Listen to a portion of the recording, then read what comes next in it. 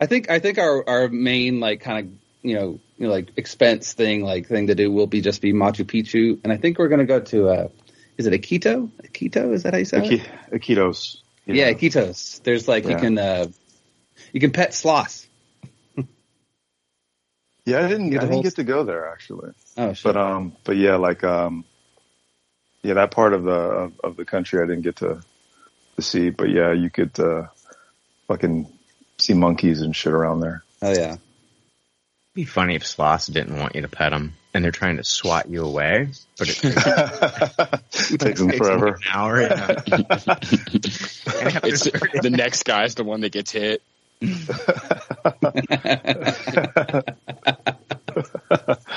that was good.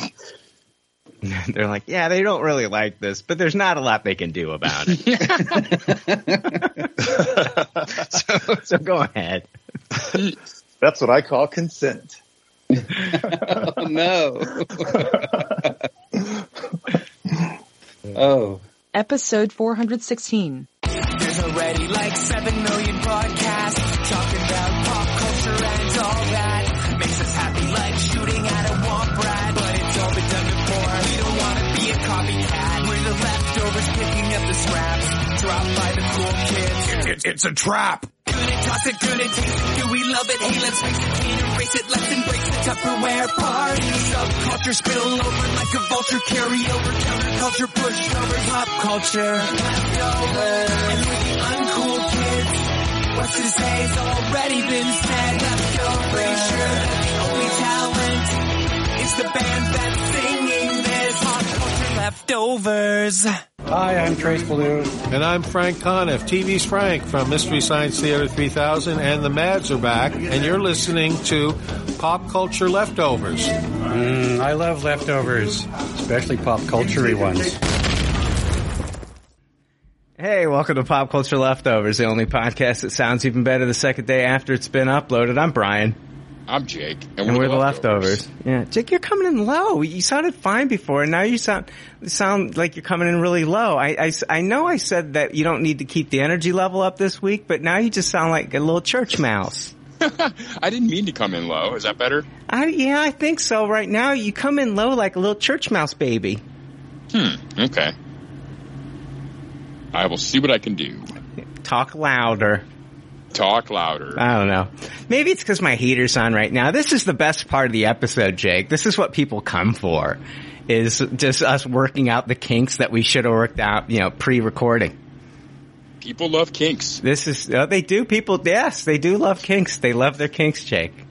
They love their kinks. I would love, oh my God, just to take a look at our fucking listeners' Pornhub history. I bet it's just insane. Like, I guarantee there's just an insane mix of different kinks that people are into within the leftover army, Jake. Yeah, maybe for episode 500, people should call in and tell us their kinks. No, not so sure. Shame everybody. Not so sure about that one. We've got guests, Jake. What are their kinks? Yeah. Matt Kirby, what's your kink, buddy? I could not possibly divulge. Oh, shit. Oh, now I really want to know. Oh, shit. You dirty pervert. Welcome, Matt Kirby. How you doing, man? I'm doing all right, guys. How are you doing? Yeah. So good. What are you doing? What is it? What was that? That was Rowan. He's just going to bed. Oh, okay. You can tell your child good night. And we are also joined by Dan Ramirez from the Heroes of Noise. Welcome, Dan. Hey, what's going on, guys? How you doing? Oh God, have you not heard, Dan? For the other people that haven't, is all, Brian. I was putting up the facade. I know. I think you got an idea with this whole "What's Your Kink" thing, man. Oh yeah, it's gonna be like a radio show. Just have people calling in. Yeah, working it out. Oh man, I listen to enough shit. I don't need to listen to what people are into sexually, Dan. I think you go badly wrong, personally. God, I have a hard enough time talking Marvel with people, let alone hearing about what they fucking get off to. Anyway. Jake, that was fun, Jake. I have nothing. Jake, we got no contest lined up this week. Yeah, it's been a long time. Yeah. Been a long time since we had it. No contest this week, so they're not giving out any straight to VOD movies this week. It's, don't worry. Chloe Sevigny and Myra Savino are in they're in a movie called, the Rat Race, Jake, and they're up against, Mickey Rourke. He's the villain in this one, Jake, and, send me a picture of the retweeted, oh, goddamn. He's fucking,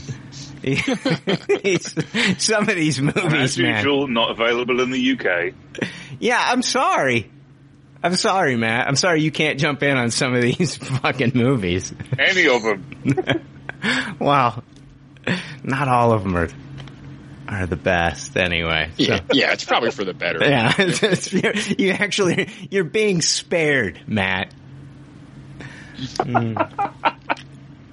Oh, were you really upset that you couldn't enter in to win the Clifford the Big Red Dog? Addams Family 2? No. Yeah, I didn't think so. Nope. Oh, man. All right. Anyway, let's dive into the fun, Jake. Let's dive into the fun of this episode. All right, that's exciting. It's gonna be a doozy, Jake. Let me get my swim trunks on. Was that a dive joke, Jake? Yes. All right. Oh boy, yeah, it's gonna be one of them, isn't it, Jake? All right. Yeah. Let's see here. Yeah. Let's talk about the Obi-Wan Kenobi trailer. What day did this drop? Was it Wednesday? I don't remember. I believe it was Tuesday. Wednesday. Was it Tuesday? I thought it was Tuesday, but I might be wrong. Yeah, we got the Obi-Wan Kenobi trailer. And, yeah, Matt, what did you think about the Obi-Wan Kenobi trailer? Oh, I fucking loved it. All right. Absolutely loved it. Sorry. Real deep dive there. I thought Matt's got on his swimming trunks as well, Drake. I have, yeah, cannonball. I thought it was enough to get me really intrigued as to what was going on. It was fucking great seeing live Inquisitors. That made me so happy. And the spinning lightsabers that people are already bitching about.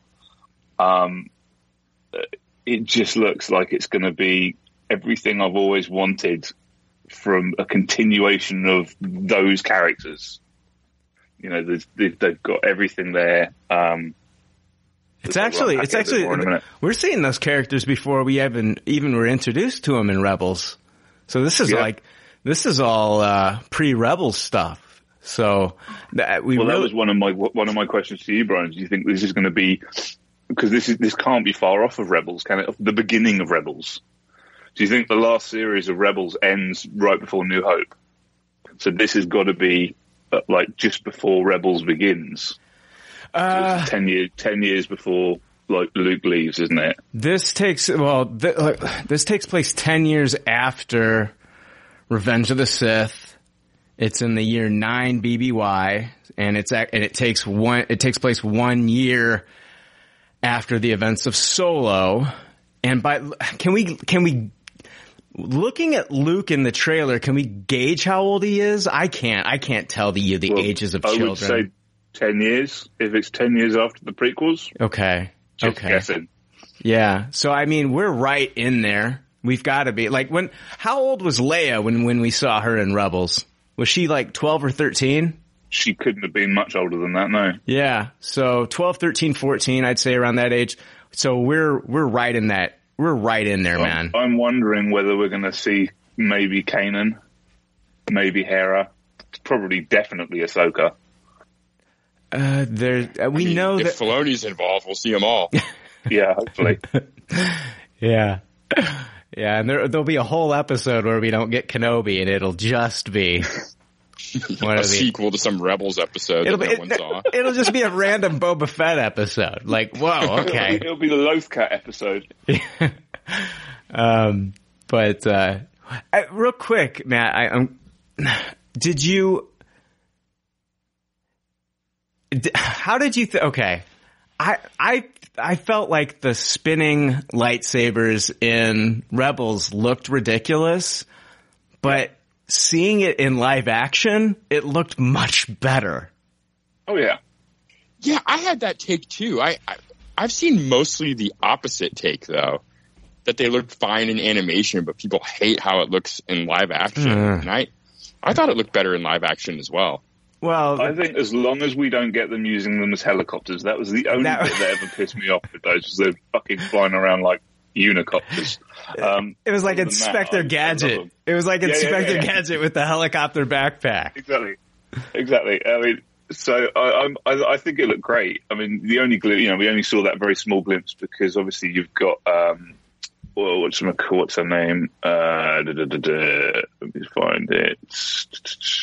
The Reva's actually, Reva, the new sister, has got a regular lightsaber. Okay. She hasn't got the Inquisitor's lightsaber. Yeah, I think there's a reason for that, and I do want to talk about that later when we kind of like break this down. But, I guess we can rate this trailer. I'll play the rating system.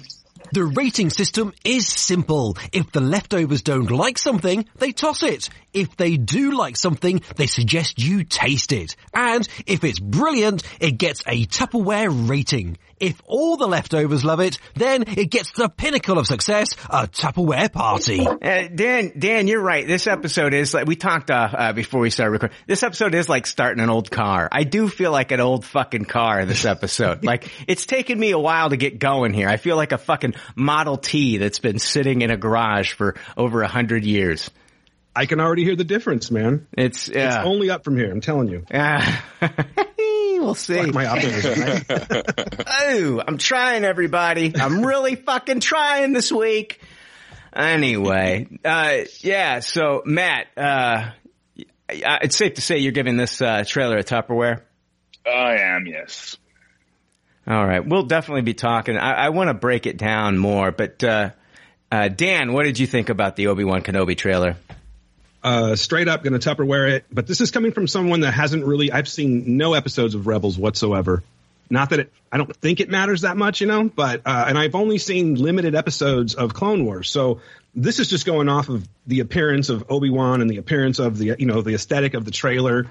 I'm really digging it. It's kind of everything that I've wanted to see. It's something that I wasn't a huge fan of the prequels, but I was always down with Kenobi, and I've wanted to see this for so many years, have him come back and see like the adventures of what goes on after that in between, then and New Hope. So getting to see a lot of this, getting to see the Grand Inquisitor, which I've seen him, I've seen the like images and stuff like that, but I don't know the story of it whatsoever. So it looked really fucking dope to me. I know some people were complaining about like the shape of his face and things like that, but for me, not a big deal. Honestly, I'm probably the most excited about this one out of all of the trailers or all of the series that I've seen so far, just because I've got a little bit more familiarity. For me, the stakes are a little bit higher because I really want them to nail it. You know what I mean? And, but yeah, so Tupperware for me. And I'll start there. I wasn't upset with the shape of his face. I know his like head's a little bit more elongated in the Rebels series. I guess my biggest gripe with the Grand Inquisitor in this is that his eyes didn't glow. But that was the only comment I had on it as well. Yeah. But I mean, if the performance is there and you need that performance with the actor's eyes, then I'm fine with it. But I mean, I found it funny. I don't know whether you saw it, but quite a few people put up posts on social media about it, saying people are whinging about the Inquisitor's head being a different shape, and then next to that they had a picture of Count Dooku from Clone Wars and Count Dooku from the prequels, and he's like, "Why the fuck are you whinging? Yeah, animation versus live action. It's not going to be the same." That's a great point, man. Yeah. What was that, Jake? I was going to say the same thing. Like, there's an artistic license when you're doing animation. Like, none of the characters that we've seen the actors of look anything like. Like, Hayden Christensen's head doesn't look like that in the movies. It's silly to complain like that. Yeah, that is ridiculous. They're like trying to pull a Sonic the Hedgehog. Like, they've got a petition and they're trying to get this shit changed before it's released. And it's like, come on. The only thing I would have been a little bit happier with is if the eyes were glowing like they were. But it's at the end of the day, if the performance is there from this guy, I'm fine with it either way. Jake, what did you think, man? Yeah, I absolutely loved it. It was a Tupperware for me. I'm right there with Dan. I think this is the series I'm looking most forward to as far as the Star Wars series go.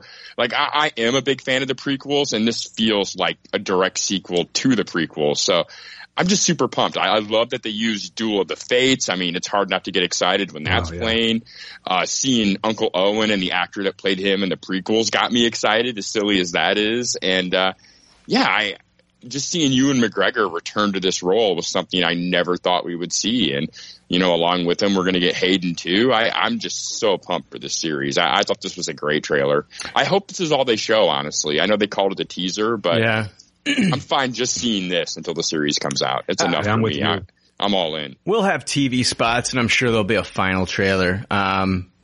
But it's your choice to watch those. I mean, sometimes I'll fucking not watch.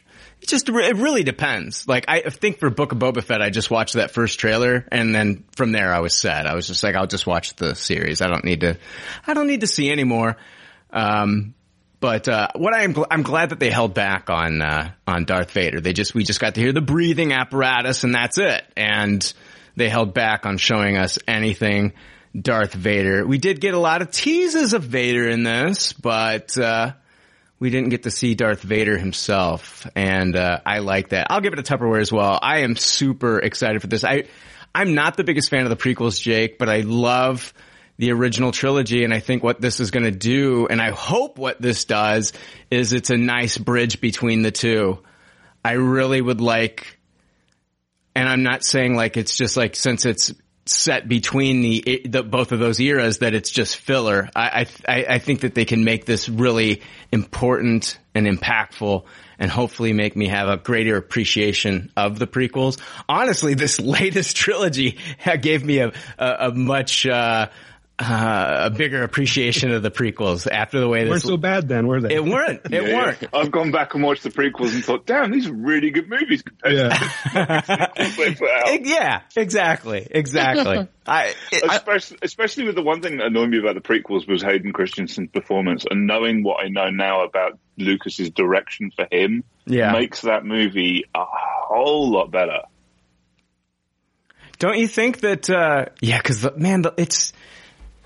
You can't get away from the terrible love story in the second one. It's just, I don't care. There's no way to fucking, he's almost like a sociopath when it comes to like him talking to her, his obsessiveness. He is just like a stalker. Like that was how Lucas wanted him to play it. I know. Like, this is your focus. This is it. Almost like fucking one mindset.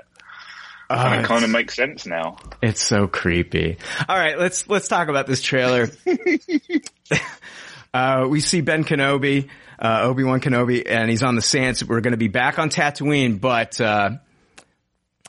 he's riding an Eopie, and the Eopie is what we saw him. Well, we saw him dropping Luke off to Uncle Owen and Aunt Beru on an Eopie, and we also saw an Eopie fart on Jar Jar in the Phantom Menace. So that's where we first see Kenobi in this trailer, and we see what he's doing. He's living on Tatooine.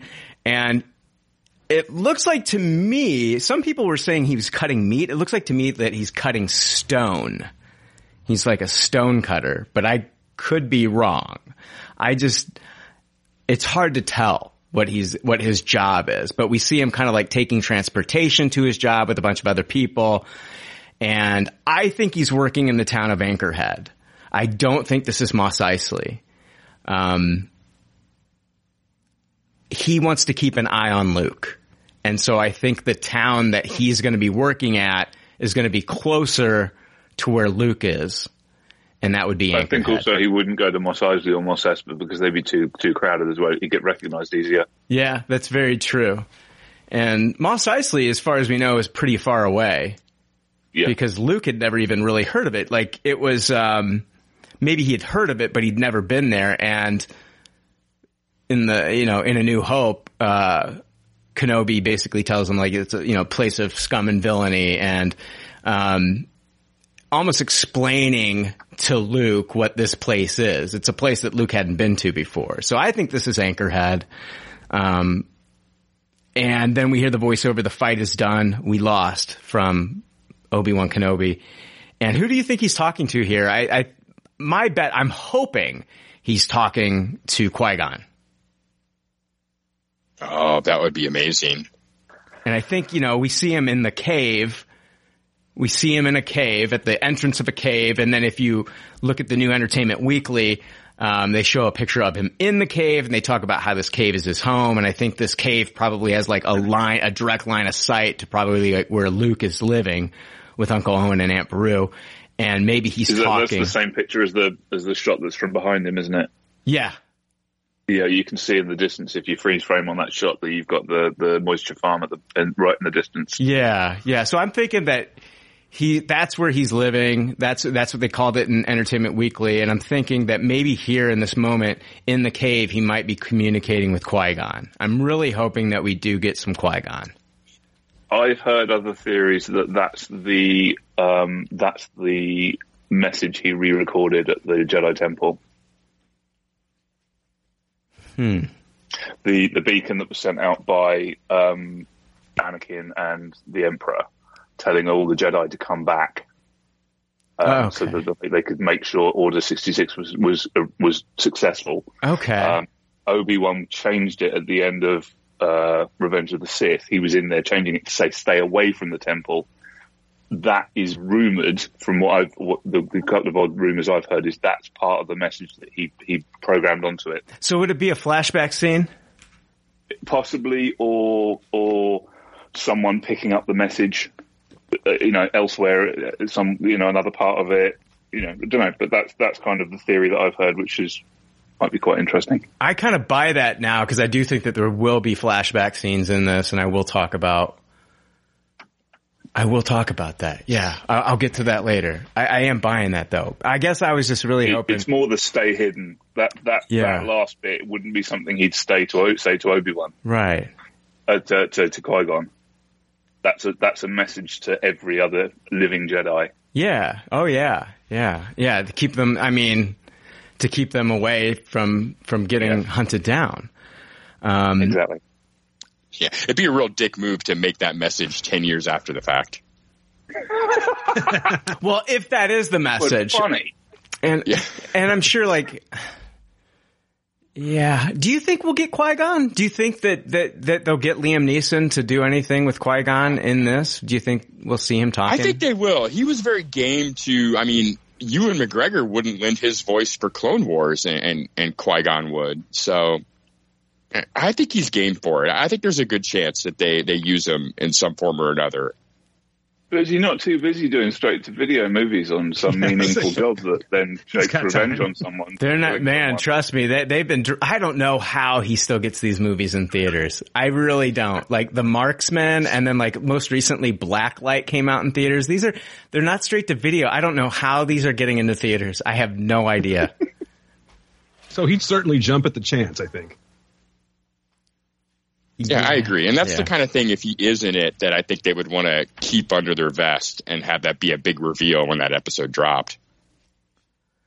We're not going to see that in the trailer, I don't think. Yeah, if we're going to see that, we're going to get the first glimpse of that after the first episode, I think. Right at the end of the first episode, you'll hear that voice and that Qui-Gon theme come through. Would he be talking to Mace Windu?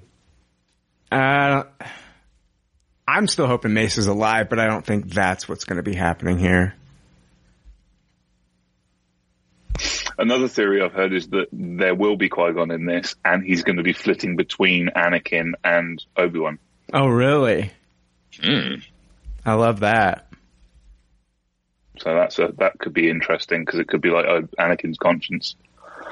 Because there is that section at the end of the trailer, which is the Anakin theme, isn't there? Which is a bit of a glimpse into the fight that's still inside of him. Oh, that's wild. Oh God, that would be badass.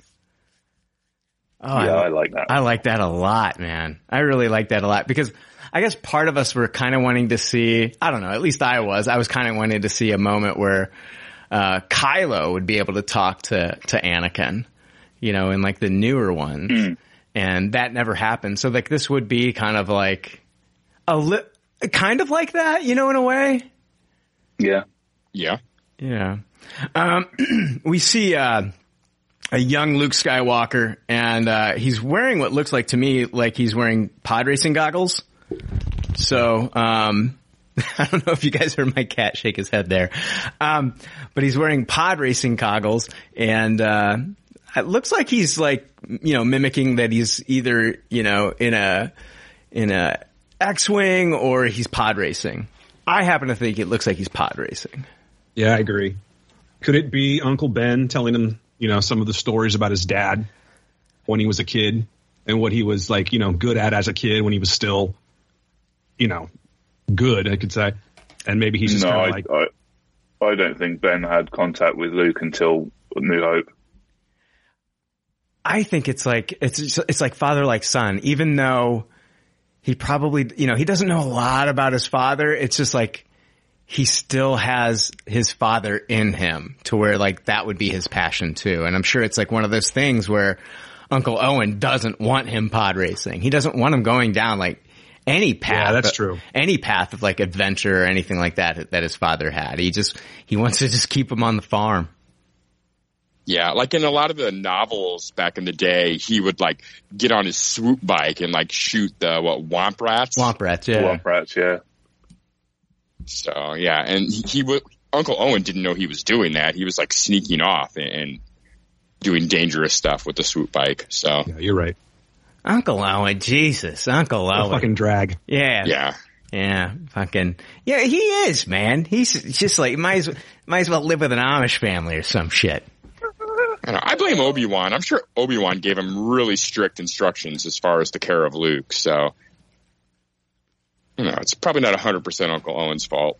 Don't let this boy fuck about. I don't know, man. I don't know. I blame Uncle Owen. I blame Aunt Beru. I guarantee Uncle Owen. Milk she fucking feeds him. Dude, I guarantee it. The only position they do is missionary. Beru and Owen? Yes. That's it, Jake. They're boring as shit. You act like they're fucking like they got a sex swing going on in that farm. I bet they're Beru's dancing around those fucking vapor evaporators like she's a fucking stripper of an evening. I guarantee you. When those two suns go down, it's like the Crazy Horse 2. Beru could be a freak. You never know. I don't know. I think it's missionary position all day with those two. Pouring blue milk all over herself. Mm-hmm. And she's like, going for it. Look me in the eyes and make love to me. It's like there's a reason old Luke's compelled to drink that shit. It's all like Freudian.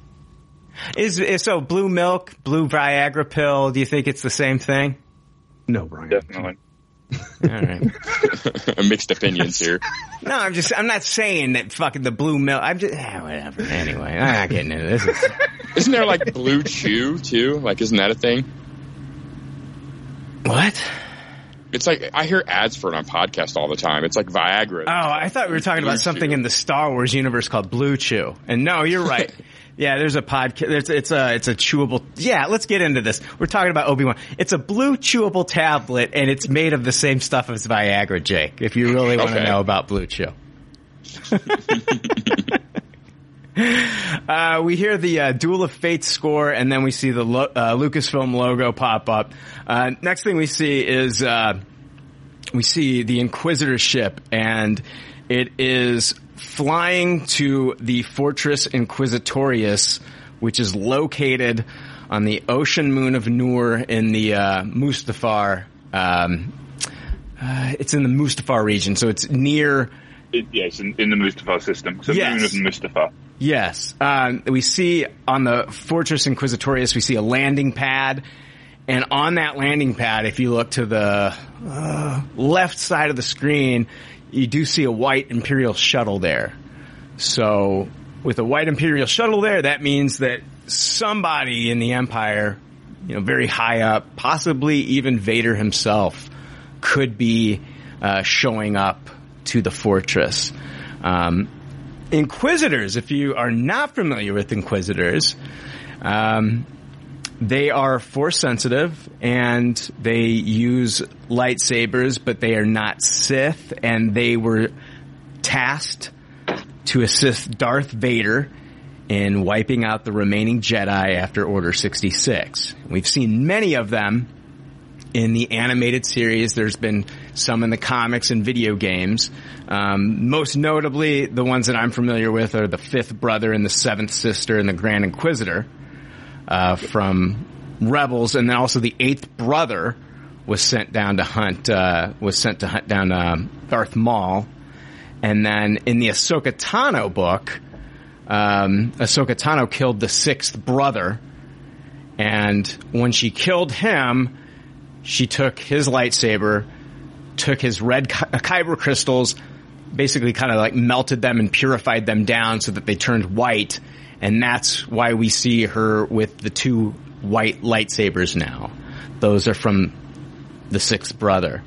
And now we've got a new Inquisitor in this series, known as the Third Sister, Reva, and she'll be played by Moses Ingram.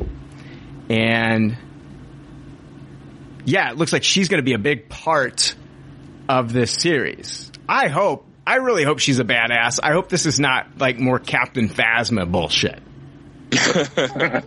Cause she looks fucking like an enforcer, man.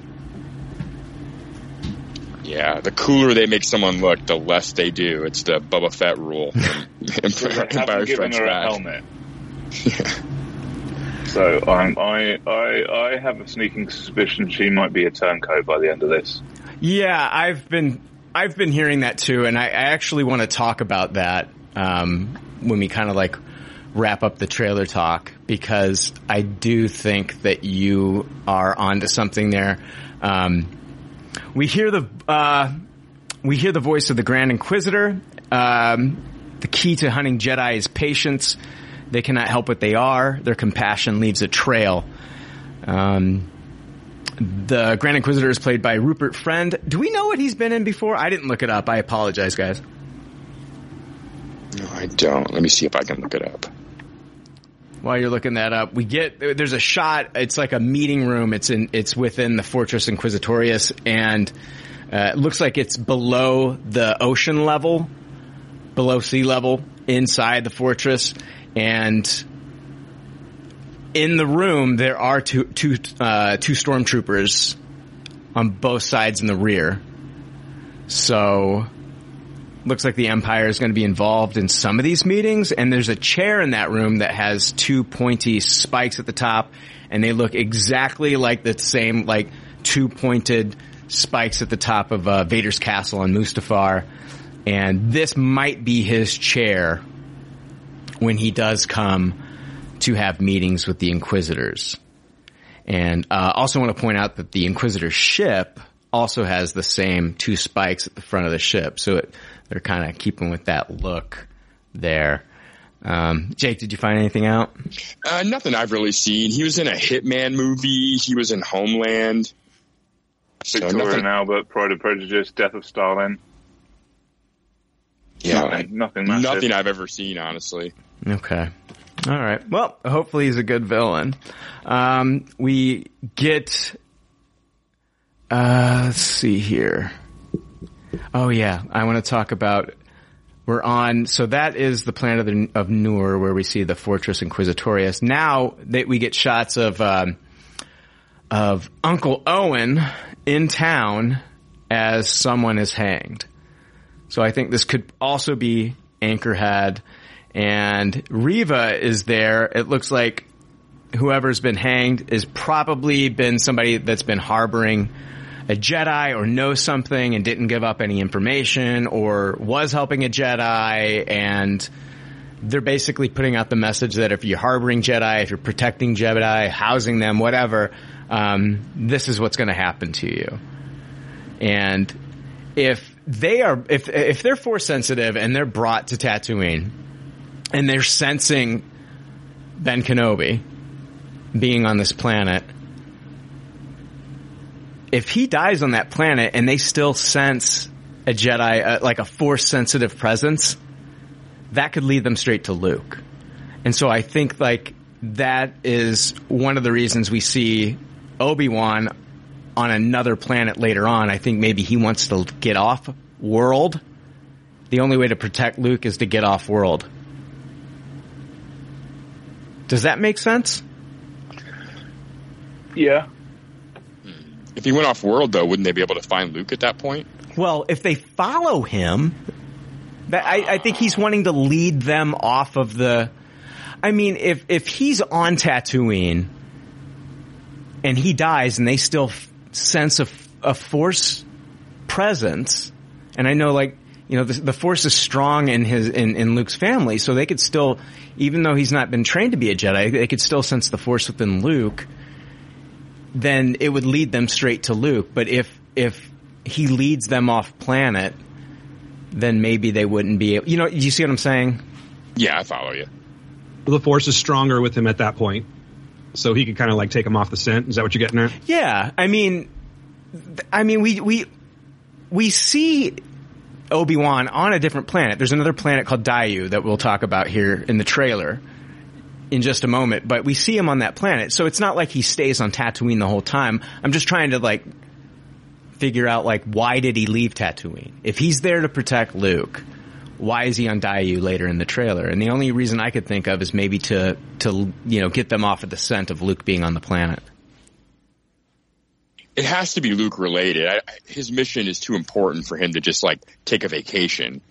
Either that, or he's got to have someone he feels completely confident in leaving to watch over Luke. I know. So and everybody's thinking everybody's thinking it's Ahsoka. I don't think we're going to see Ahsoka looking over Luke. I think we are. I don't think we're going to see her looking over Luke, but I think that's the reason he's gone to Daiyu. It's just too much. I don't think we're going to see her at all, honestly. She's too tied into what Filoni has going on with all his series. And I feel like it would be overkill to have her here as well. I do not think we'll see Ahsoka. I mean, maybe he just tells Uncle Owen to, hey, I'm going to be gone for a couple of weeks. You know, keep an eye on him. It could be that simple. And it's just nice to see him getting off of the planet, too. I mean, I was always under the impression that he was just not stuck, but he chose to stay on that planet as a hermit for, 30 years or something like that, 20 years. So it's kind of nice to see, like, you know, Kenobi off planet doing different things, getting into different adventures and stuff like that. I just think it's good for the show in general. Yeah, in the comics they'd filled in a lot of stuff. I mean, Luke has been attacked and he's helped him in the past. Uncle Owen is actually kind of like basically yelled at him, you know, get away from us, and you know, and that's why he lives past the Sandsea Dune. Yeah, the Dune Sea. Thank you. I mean, Luke's been attacked by, Black Chrysanthemum at one time, and I'm trying to think, Krayt Dragon, all this stuff in the comics, and you know, they're trying to fill stuff in. I think this is what I'm coming for. I'm here to see what's happening with Luke in the live action series, like. So we'll see. There's a chance that Ahsoka could be on planet and watching Luke after he leaves, but I don't know. It just seems like too much at that point. Like, it's just Ahsoka overkill. I know. I mean, she's getting her own series too. I mean, and I know these take place at different times. It's a little overkill for me. We do see Obi-Wan and Reva, and they're fighting each other on the planet Daiyu. They modeled this planet after Hong Kong. It really does look a lot like Hong Kong. And then we see another shot of a Sith shuttle landing on Tatooine. We see an Imperial captain come out of the ship, and the captain is played by Game of Thrones actress Indira Varma. And IMDb has her listed as Tia. So I don't know if that's going to be her name on the show. IMDb can be wrong sometimes. but it looks like she's going to be playing Captain Tia. She was one of the, what do they call them? The sea snakes? The shitty sand snakes, or whatever the fuck they were. Yeah. We then see a stormtrooper talking to a new droid, a droid we haven't seen before. He's got Arabesh written on him, and if you translate that Arabesh, it translates to Ned. So this is probably going to be a droid named Ned, and a lot of people are speculating that this droid will be voiced by Kumail Nanjiani.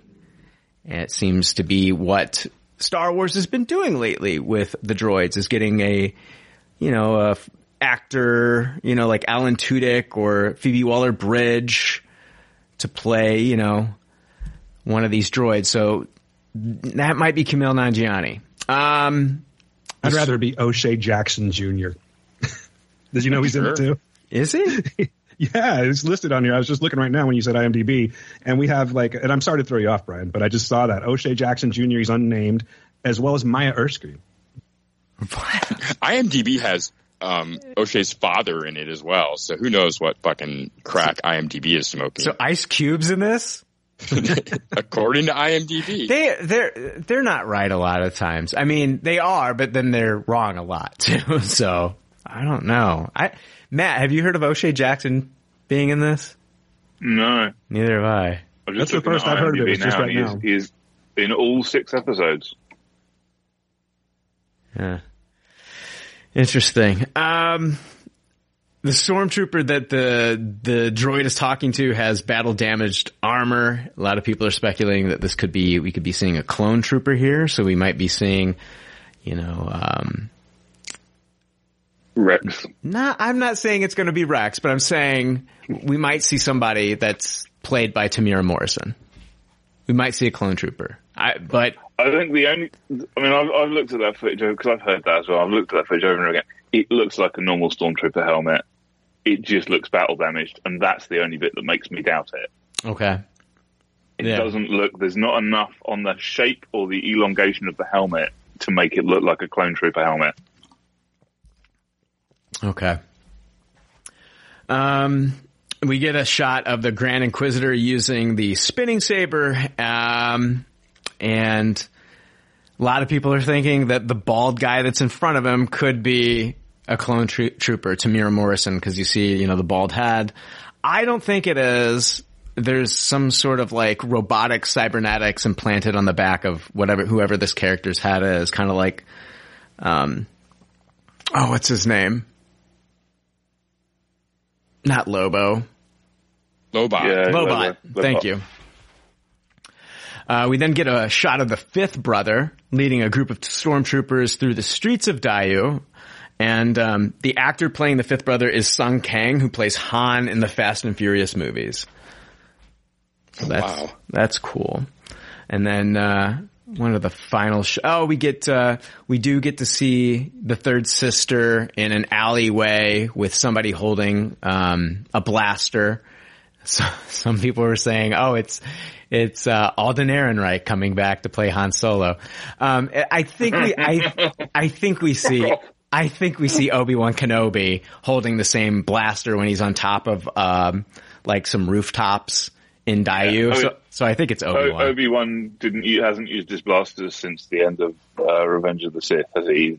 Even in canon in the comics, it's like he's fought hand to hand with Tusken Raiders, and he's never used his saber on the off chance that he is discovered by anyone as being a Jedi. So yeah, I think it's a dead giveaway. It's not, we're not going to see him use that saber until desperation requires it. Yeah. Do you think that I'm not saying we're going to see Darth Maul in this fighting? No, we're not going to see Darth Maul. No. Well, hold on. I'm not saying we're going to see Darth Maul fighting Obi-Wan in this, but this does take place 1 year after the events of Solo, and we did get the Darth Maul cameo appearance in the Solo series because, he's got his crime organization. Do you think that there could be another, at least a hologram? Maybe a hologram of the character, Sam Witwer, coming back and voicing Darth Maul? Maybe. They're not going to fight. I understand that. No, I think we will see him. They did that in Rebels. I don't think we will because Maul, if you follow him through Rebels, didn't know where Obi-Wan was. He had no idea. Mm-hmm. Right. And right up until he was told, and they went and fought, and they had that fucking perfect finish to both characters on the Rebels.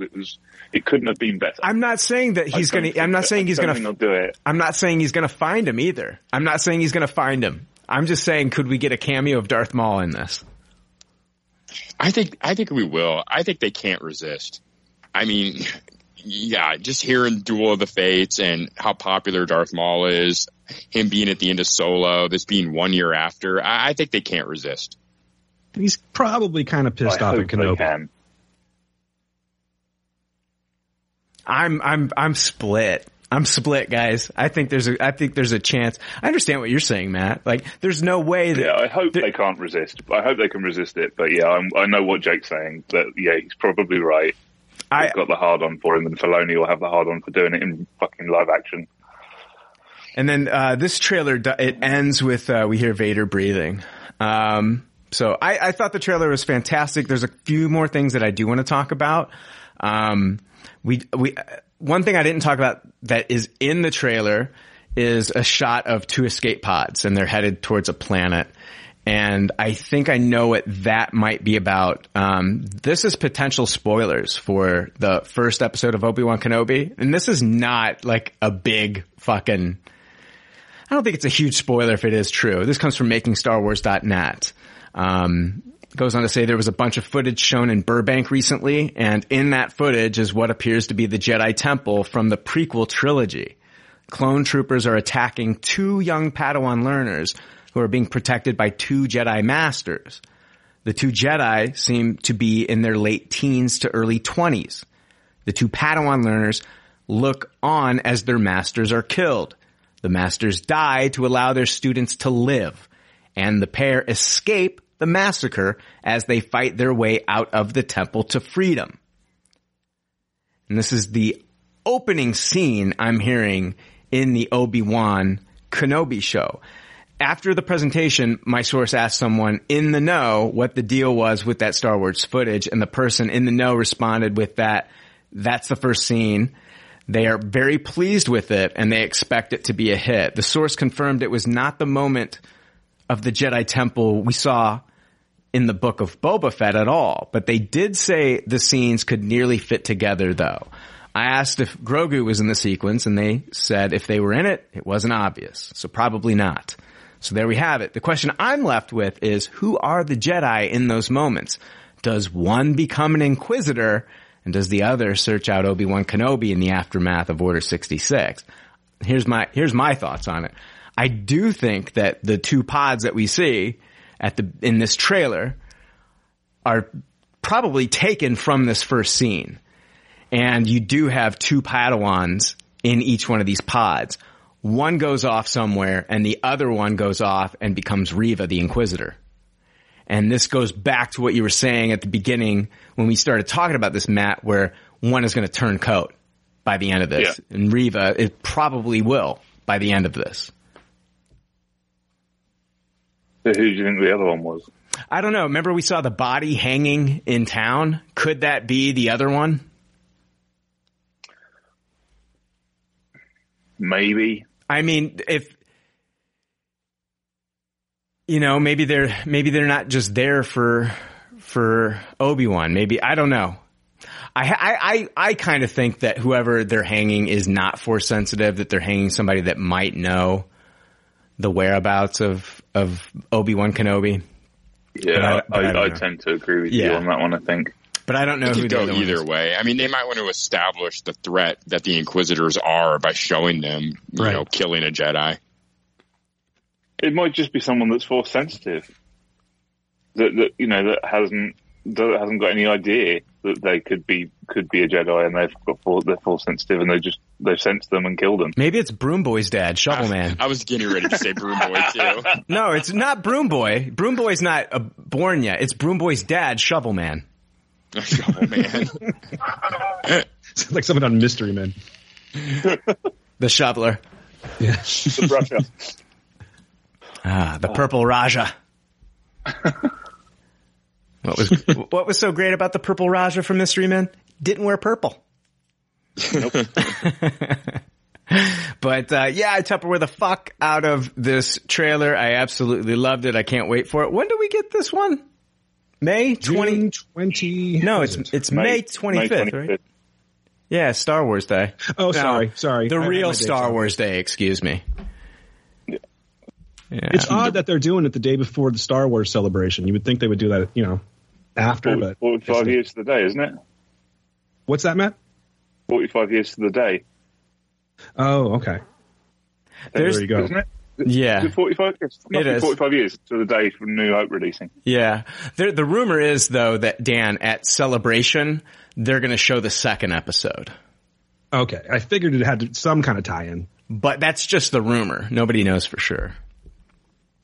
I liked even the small design choice when they did the Disney Plus logo to have the lightsaber come through and do from the D to the plus. Even that got me excited. Yeah, that was cool. Well, they did the same thing when Moon Knight jumped from the rooftops at the end of that Moon Knight trailer. Yeah. That's a lot of fun. I like the design choices on the get from the D to the plus that they've been doing. Yeah. Yeah. All right. Any final thoughts on Obi-Wan? Yeah, I have. Do you think that they're going to bring back James Earl Jones to voice Vader? I hope so, with the mask on, right? Yeah, it's just he's 91, And I was thinking about that the other day. I'm like, not to be morbid or anything like that, but we only have so much time on this earth. If I was involved with Star Wars, I would want to be getting all the lines. Just say everything you can, James. That way we can at least do what they did with Skywalker and kind of Yeah. do the I forget what they call that technology, but where they basically fill in all the gaps with their voices by taking pre-recorded material. No, I agree 100%. Yeah, I just want to, can they just record him reading the dictionary? There you go. It's not a bad idea. It really isn't, man. It really isn't. I know they, when Carrie worked on A New Hope, they did all the photos, the 3D photo scans of her face and shit like that. The rumor is we're going to see Leia in the series, guys. I buy it. I mean, we're seeing 10-year-old Luke. We're probably going to see 10-year-old Leia. Yeah. Yeah. What was her dad's name in this? The guy, the Jimmy Smits character. Organa. Bail Organa. Yeah, rumor is Jimmy Smits is coming back as well. So that's awesome. I love Jimmy Smits, and I think we're gonna see Jimmy Smits, and I think we're gonna see a young Leia around this time, around the same age as Luke. So, I mean, we're already seeing a young Luke, so we're probably gonna see a young Leia as well. All right, guys, let's. Are you guys ready to jump into Good Pop, Bad Pop? Yeah, let's do it. Can we break real quick? I'm sorry. I drank 2 cups of coffee before we started. All right. We'll be right back. Hi. I sound like Morgan Freeman. I bet most of you do some online shopping with Amazon. It's just so easy. I myself logged in today to buy adult diapers. No, I'm not embarrassed. I have zero shame. And I really don't give a fuck what you think. I'm at that age. You'll get here too one day. And don't think that you won't, you naive asshat. One day you too will be just like Jamie Lee Curtis and shitting your body weight in Dannon yogurt, and the next thing you know, you'll be on Amazon ordering adult diapers saying, holy shit, that freckled face fucker was right. Anyway, the whole point of this is to tell you that PopCultureLeftovers.com has an Amazon shopping link. What that means is when you click on the link from their website, it helps the show. It doesn't charge you extra at all. You just shop like you regularly would, and Amazon takes care of the rest. It's easy and convenient. Just like these diapers. I literally blew up this diaper while recording this ad. #truth. All right, welcome back. Jake, how you feeling, man? Much better. Much better. Much better. All right. We're going to be jumping into Good Pop, Bad Pop this week. It's time for more leftover reviews with Good Pop, Bad Pop. Good Pop, Bad Pop is where we talk about the things in the previous weekend or weeks that we either watched or read. Sometimes we rate these things. You heard our rating system earlier. Toss it, taste it, Tupperware. I finished, I talked about it 2-3 weeks ago. Finally finished all 9 episodes of Inventing Anna on Netflix. Matt, Dan, did either one of you get a chance to watch this? I did not. No, I haven't. Okay, yeah. Inventing Anna. What's the girl? I'm terrible. What's the girl's name from Ozark? The young girl that plays Ruth. I guess you don't have to feel so bad anymore. Nobody knows.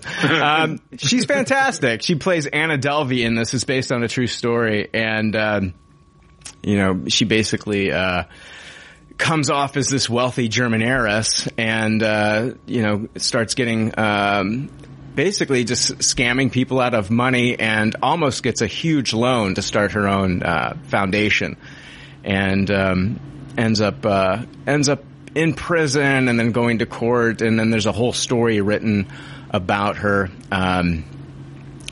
Long story short, I finished it and I know I gave the first 2 or 3 episodes of Tupperware. I think the acting in this is just phenomenal. I just felt like the last episode, which was one of the longest last episodes I've ever seen of anything. It was 1 hour and 22 minutes for the final episode of Inventing Anna. It's almost like a movie. But it's very odd because the entire show I felt like was trying to portray her as like a villainous character. And then in the final episode, they almost kind of like lift her up as like she's like a folk hero or something. And it was just really odd to me. I didn't know what they were going for in this show. And so I still really enjoyed it. I'm going to give it a high tasted overall, but I really feel like that last episode didn't fit with like everything else that I had just watched. Down to like all the people, like a lot of the people that she kind of scammed are feeling bad for her. The woman that's writing the story about her becomes like really good friends with her, it feels like, by the end of this thing. And it was just really, really, really odd. So it makes me, it's one of those things where it's like, where's the fact? Where's the fiction? What really happened? What didn't happen? Is this a lot of it? Is it elaborated on? And I feel like I'm getting that out of the final 2 episodes of Pam and Tommy, which I think I'm done with. I don't think I'm going to finish the last 2 because, Dan, I was loving it. And then the further it keeps going with this story, it's like, it feels like they're just making shit up just to make it entertaining. Yep. It's getting more and more ridiculous. Yes. It's getting hard to watch because I was fully into it. And I don't know if it was like taking a little break. I think it took like 2 weeks off or something. And then I had a little bit of clarity and went back in, and then I was able to recognize that. But definitely, I think I'm done. I'm done too. I started the penultimate episode. I got about 10 minutes in and I'm like, we're still on Seth Rogen's character. And in real life, he's not even involved at this point. What is going on here? None of this is even, so it may be entertaining. I say if you're going to watch it, don't look into what really happened because it's basically trash TV. It is. By the way, Brian, it was Julia Garner. Julia Garner. Oh, she's good. She's good. Did you watch Ozark, Dan? Oh, yeah. I love it. Yeah. She was great in the finale. Yeah. Yeah. Or the half finale. Half season finale. Yeah. We gotta love those, man. I love how Walking Dead's doing it this season. They're breaking down an entire season in 3 different parts. I love it. I fucking hate it because it's like, you fucking watch a show and then all of a sudden they take like a 2-3 month fucking sabbatical and then you don't remember what fucking happened.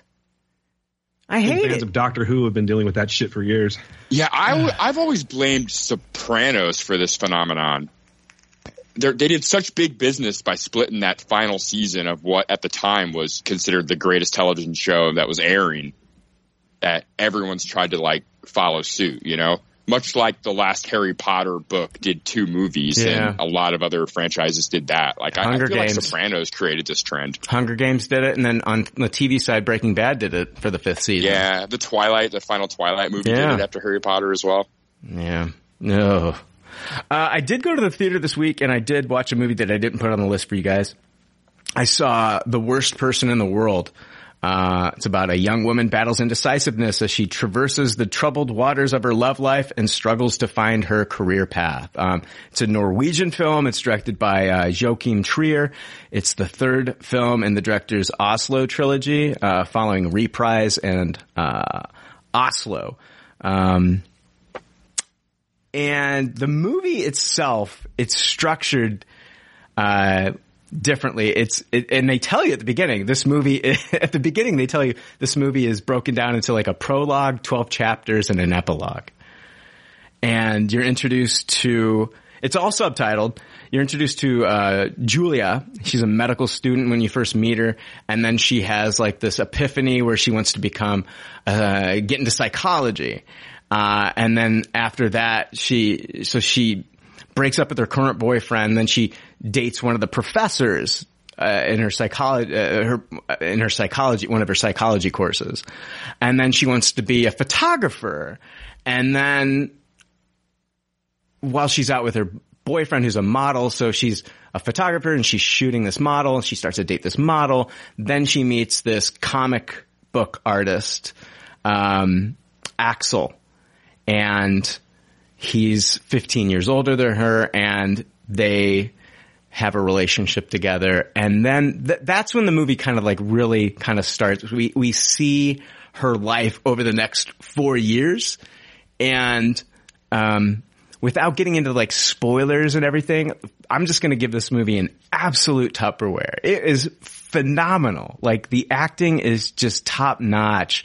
The lead actor is Axel the titular worst guy in the world? No. Okay. No. But we see her over the course of 4 years and her dating life and her indecisiveness. And I think at the end of it, like, what I kind of got out of it was just like focusing on like that one important relationship. And I don't want to get into too many spoilers, but her relationship with Axel starts off just hot and heavy, and then, you know, she just like with her career path, like then she meets someone else. But it's a slice of life story, and then you see there's moments of like pure happiness, there's moments of heartbreak in this, oh God, you got to watch this movie. It is an absolute Tupperware. It is just phenomenal. And the acting is just top notch. And, I didn't get like emotional or like cry or anything in this, but it does have like moments that might bring that out in some people. But I just thought the acting was all top notch. And even though it's like subtitled, you can really get like what they're doing. I don't know. I loved it. And it's only like, I think it's like 2 hours. So I highly recommend it. I saw that you watched that, and I looked all over town, but it's just not playing anywhere in town. We had like 2 theaters playing it, and I'd been wanting to see it. It came out like, 2-3 weeks ago, but they just started playing it here. It's really good, Dan. If you get a chance to, it'll probably be on VOD soon, and I would highly recommend this one. I think it's really good. I think it's one of the best movies I've seen all year so far. Yeah, I'll definitely keep an eye out. Nice. Yeah. We watched Super Pumped, The Battle for Uber. They've dropped 2 episodes now by this time. It's on Showtime. It's based on the true story behind the meteoric rise and fall of Uber founder Travis Kalanick, who takes a win-at-all-costs approach to forge a multi-billion-dollar colossus with the help of venture capitalist Bill Gurley and board member Arianna Huffington. And I'm hearing that future seasons, so this is a show, and future seasons will explore other stories of businesses that have affected the culture. So this is just the first season of an anthology.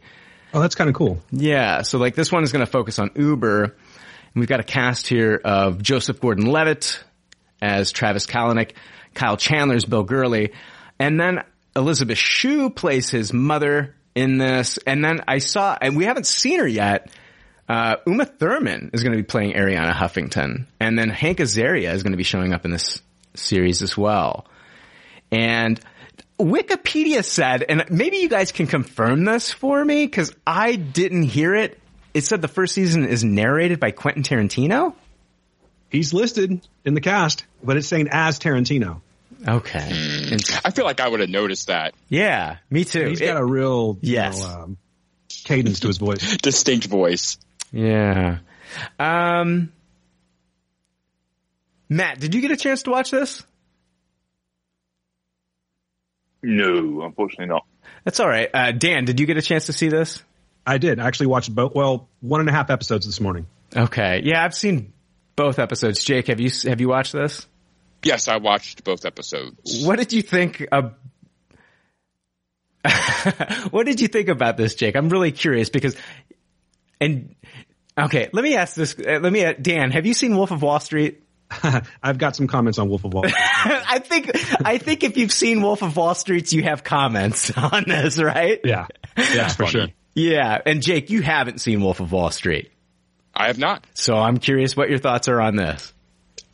Yeah, I liked the second episode more than the first episode. I think the story's really interesting. I think the acting's really interesting. I'm not the biggest fan of the stylistic choices this show uses to tell its stories. It kind of drops me out of the narrative when it does its big pause and like show all these graphics, and it like kind of relies on that trick a little bit too much. I'm more interested in like the relationships between the characters. I think Kyle Chandler is really stand out in this. I thought he is excellent. And the relationship between Travis and the like assistant guy that Kyle Chandler's character puts in his place, I find is really fascinating. I'm going to give this just a regular taste it. Like, I think the second episode might have been a high taste it and the first episode a taste it for me, but as a whole, I'll give it a taste it. I'll continue to watch this. It can't be too many episodes, right? Probably, you're probably looking at anywhere from like 6 to 10, I'm sure. 6 to 10. Yeah. But, yeah, I thought this was pretty interesting. I mean, the story of Uber is an interesting story, especially with Lyft existing earlier and just the struggle going on there. But just some of the narration choices and breaking the fourth wall that the show does was kind of weird. Yeah, it looks like we're looking at a 7-episode first season. Yeah. Okay. Yeah, Dan, that's an easy watch. Yeah. I am fascinated that they're going to do more. Like, it'd be really cool to see like their version of like Facebook or Twitter or a big social media company. Mm-hmm. I wonder what they'll choose for the next one. Quibi. Maybe Movie Pass. I can't wait for the Quibi movie. That'll be amazing. The Quibi movie will be in 5 minutes. Every episode will be 5 minutes and it'll be made up of 100 episodes. But maybe a Movie Pass movie. Yeah, I'm really curious to know what the comparison between this and Wolf of Wall Street is. Dan, get into that. What did you think? What did you think about Super Pumped? I'm going to start off by saying that I like Joseph Gordon-Levitt. I like him, but for some reason, I don't know what it is because I enjoy his performances. I never go, you know what, this would be a great role for Joseph Gordon-Levitt. So the reason that I say that is he comes off in this one kind of like a watered-down Jordan Belfort to me. The comparisons can be made in the fact that he's just his bravado when he's speaking to his crew, you know what I mean? The fact that he's kind of like fuck you against the system, and he's kind of down to do a little bit of dirty to make his situation work for him. That's really honestly, Brian, where the comparison came in for me. But and then I don't know. It was like I just feel like it was. I'm not sure he was right for this role, is what I'm saying. But I ended up getting into it, and I do give it a high taste it. But I'm curious before I go on, like, what did you see as far as your comparisons? Well, for me, it's like the moment where they're facing, criminal, like jail time, possibly. Yeah. If they don't stop doing what they're doing. Like the Department of Transportation is coming after them, and they've got people in high places coming after them saying what they're doing, they can't do it. And he comes out, in front of like, all of his followers, and he's like almost like a cult leader, you know, like totally. Yeah. And the same thing was going on, I feel like in The Wolf of Wall Street, where he comes out, I'm not going anywhere. We're not going anywhere. Blah, blah, blah. You know, like this big speech. And I'm just like, this feels like it's pulled right out of Wolf of Wall Street. Like he's just missing the microphone. Right. Yeah. Throwing some little people around and stuff like that. Yeah. That's where the comparisons kind of end for me. Yeah. But I totally get that. And it screams it if you've seen Wolf of Wall Street. But it happens in both. There's times in like both episodes where those kind of scenes kind of happen, and I'm just like pulled out of it for that moment, and I'm thinking like Wolf of Wall Street did it better, and that, but this story is still super compelling. Like I still want to stick around and see like, you know, how all this ends at the end of the day. And I absolutely, like I'm total sucker for like a startup series, you know what I mean? Or I should say a show about a startup series. Right. Or a business rather. And I just love all the down and dirty shit that happens. I really, really enjoy that. So I think regardless of whether or not, you know, the first episode grabbed me or not, I probably would continue just because I want to know the story of Uber. I mean, it's something that has changed the world. It's changed our lives to some degree. You know what I mean? I don't know exactly what happens, but I do know something really bad happens for the creator of Uber. Like, I didn't really follow that when it was happening, but I don't think he has any, like, control or shares or any involvement in it anymore. Yeah, I think he sold off. Oh, God, I was just looking it up. Terrible memory. I think he sold off his shares, and I want to say, like, 2019. It wasn't that long ago, actually. Yeah, but I swear it was more than just him selling it to make money. I think he got in a lot of trouble. Well, I just made this for some reason. I do like how it's kind of like a chess game, and you know, where he'll make a move and then they'll make a move against him, and then he'll do something else to like get people back on Uber, and they'll try to steal their drivers away and pay them more, and because Lyft is now tipping the drivers and Uber doesn't, you know, tip the drivers, and so now I'm really liking this back and forth that he's having this struggle with. But it's almost like, okay, you know, we've got 5 episodes left. What else can you really do here? So it'll be interesting to see what happens throughout the series. I'm going to give it a high tasted as well, and I'm going to continue to watch this one. It's it's a show that drops on Sunday. It's on Showtime. I do find it entertaining. I think the performances are good. I never thought about Joseph Gordon-Levitt the way you just put him, Dan. Like that is something I've never thought about. Like if you're fan casting something, you're just like, oh yeah, Joseph Gordon-Levitt would be great in that role. I agree with you. Like I've never kind of like thought about him in like that way. He just kind of like pops up and stuff, right? You know? Yeah, it's not really a knock because he usually does a great job. I forgot what that show was called that came out on Apple TV not too long ago. That one bored me within minutes. Oh, the one that got canceled. Yeah, that's right. I don't even remember the name of it. It was like Mr. Something, right? Yeah. Yes. But he usually does a great job, and I find myself enjoying his work, but I just never, ever think, oh, that would be the perfect person to star in this. I don't know why that is. Yeah. No, I agree. Like, I find myself doing fan casting all the time. I just never think of throwing Joseph Gordon-Levitt's name out there for anything. What's the best Joseph Gordon-Levitt movie? That's a good question. For me, it's I really like that movie. Summer. 500 Days of Summer. He was in with Bruce Willis, where he played Looper. Oh, Looper, the Ryan Johnson movie. That was a dope movie. I like that. Yeah, one. It's a great movie too. But yeah, I agree with you, Jake. Good performance by him in Looper. 500 Days of Summer is probably my favorite too. I did love the scene in this when he shadow banned the Fred Armisen character. Yeah, the gray ball sequence. Yeah, that was good. Oh man, yeah, this was a cool show. I vaguely know enough about what happens that I really want to see like this show's take on it. You know, I'm kind of excited. I really feel like there's a big fall for this character. Yeah. As someone that grew up with Karate Kid, it's weird to see Elizabeth Shue playing the mom of a grown ass man. Yeah, it's always Adventures in Babysitting for me. That's the movie I always relate her to more than Karate Kid. Even breastfeeding and a superhero. I don't know why that works for me, but it does. There's your kink. Oh, we got it out of Matt. Busted. No, not mine. Oh. Who got a chance to watch Shining Vale on Stars? I did. I did. Nope. Sorry. A dysfunctional family moves from the small city to a small town after Patricia Phelps, a former wild child who became famous through writing raunchy female empowerment novels, is caught cheating on her husband. The house the family had moved into is a place where in the past terrible atrocities have taken place. Nobody seems to suspect anything odd except for Pat, who's convinced she's either depressed or possessed.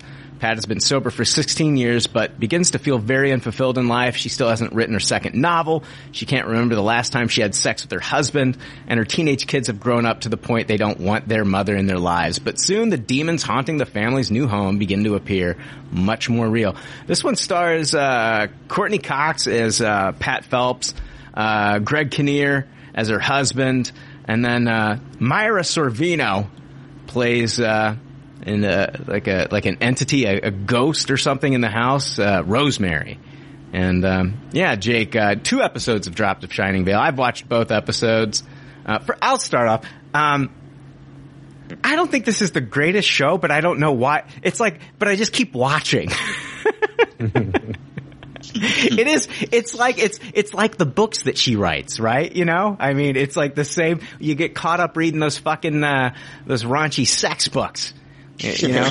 Are you passing them around in your mom groups? Yeah, it's like, I'm sitting in the tub, Calgon's taking me away, and I'm reading about, I remember I was working construction when I was like 19, and me and a buddy found one, and it was called The Pirate and the Pagan. And and on lunch break we started reading this thing, and it goes in the words they would use, and then I was talking about, and then he rubbed her mounds of pleasure, and I was just like, oh my god, this book is sexy as shit, and it's got a Fabio guy on the front, and fuck, I was like, what the, but we were reading the shit out of that fucking book, The Pirate and the Pagan, Jake, but, what did you think about I don't know. I feel like it's like they're like 30-minute episodes. I'm going to give it a taste it, and it's probably something I'll at least give maybe another couple episodes, because we haven't gotten a lot of Myra Sorvino in it. And so I'm going to see kind of like her interactions with Courtney Cox in this. And I love Greg Kinnear, so I'll watch anything Greg Kinnear's in. But what did you think about Shining Vale? Oh, I hated this show. This show was a toss-it for me. It made me mad. I thought on paper it sounded really great. Like, I looked it up. It had Courtney Cox. It had Greg Kinnear. The premise seemed really fun and interesting. But I don't know. This show never found a lane into half-an-hour episodes. It was really never very, like, a thriller. It was never very scary. If it was a comedy, it really never made me laugh. I think the only time I slightly chuckled was when Greg Kinnear was trying to carry the coffee machine in one scene. Just the physical comedy of Greg Kinnear for a moment made me laugh. But I don't know. This show it didn't have anything for me. It just seemed so bland. And I found that really unfortunate, because it's not that it's a subject matter that I'm not interested in. It's a great cast, but I don't know. The writing is just not very sharp in this show for me. I did not like it at all. And I don't really care if the ghost is real or in her head. I'm completely checked out of this show. I'm done. I don't know why I'm engaged when I watch this show, but I'm just like, but I'll give it a taste it. It's a taste it for me. I don't think it's the best thing I've ever seen, and I don't know if I'm going to finish the entire thing. Dan, what did you think? So my wife's into this show, so I know that I'll end up probably following through unless she drops off of it. And I've only seen the first episode, and I was kind of like passing through the house during the second one. It's not what I expected. At first, I was thinking that it was going to be a little more on the scary side.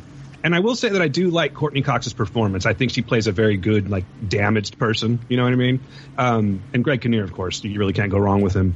It's just that. So watching the first episode, I'm thinking it's going to be more like a House on Haunted Hill kind of thing or something like that. Yeah. And it just ends up being something by the time Myra Sorvino shows up, it ends up being, to me, it's like giving me the impression of like a Sunday night ABC show, something like, I'll go back, something like, I don't know, Desperate Housewives or something. You know what I mean? It starts having that kind of feel to it just in the last part when Myra Sorvino shows up. So I really don't know what to think of this show.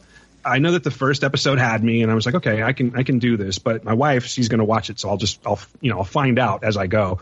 But I'll just give it a taste it, because I don't really know enough about it to really have a strong opinion. Yeah. But it didn't bother me. I'm kind of with you, Brian. It's something that I think I could just watch just because it's on. Right. But I don't know if I'll be going back and making it a point to be like, hey, it's time, let's watch it. So Jake, I'm with you. Like, I don't know what the hook is yet for this show. Like, I don't know what the hook is. It's moving a little slow for me, this show. And even with the second episode, I was just like, they still haven't given me enough. But on the flip side, there's just so much going on in the show that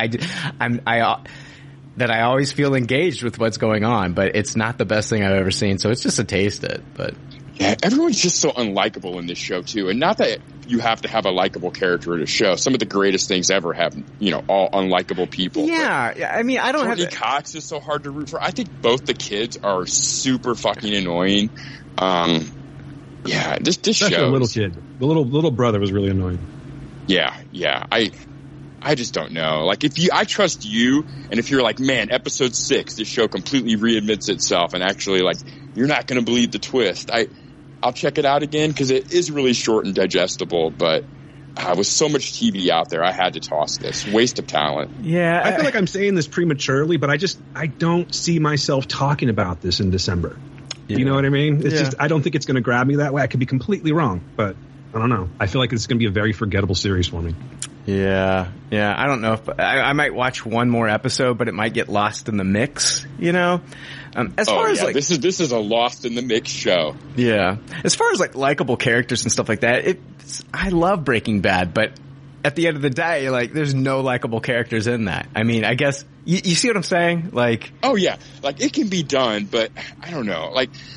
I just want to like Courtney Cox in a movie. Like, I want to root for her character, and she's just so unrootable in this. Oh, I hate her in this. Yes. Yeah, like, she's mean to the moms group. Like, she's done terrible things in her past. Like, it seems like she doesn't have regrets in certain areas. Like, it just makes it really hard. Maybe she's typecast, and it's just so against character type that it makes it off-putting, but it really does for me. Yeah. This might be another thing you didn't get to watch, Matt. I know it's not premiering over there until March 18th. Fresh. It dropped on Hulu here. Yeah, no, not for me. Okay. Sorry. Okay. This is a tough one to talk about because I don't want to spoil it. The plot follows a young woman who starts dating a charming man.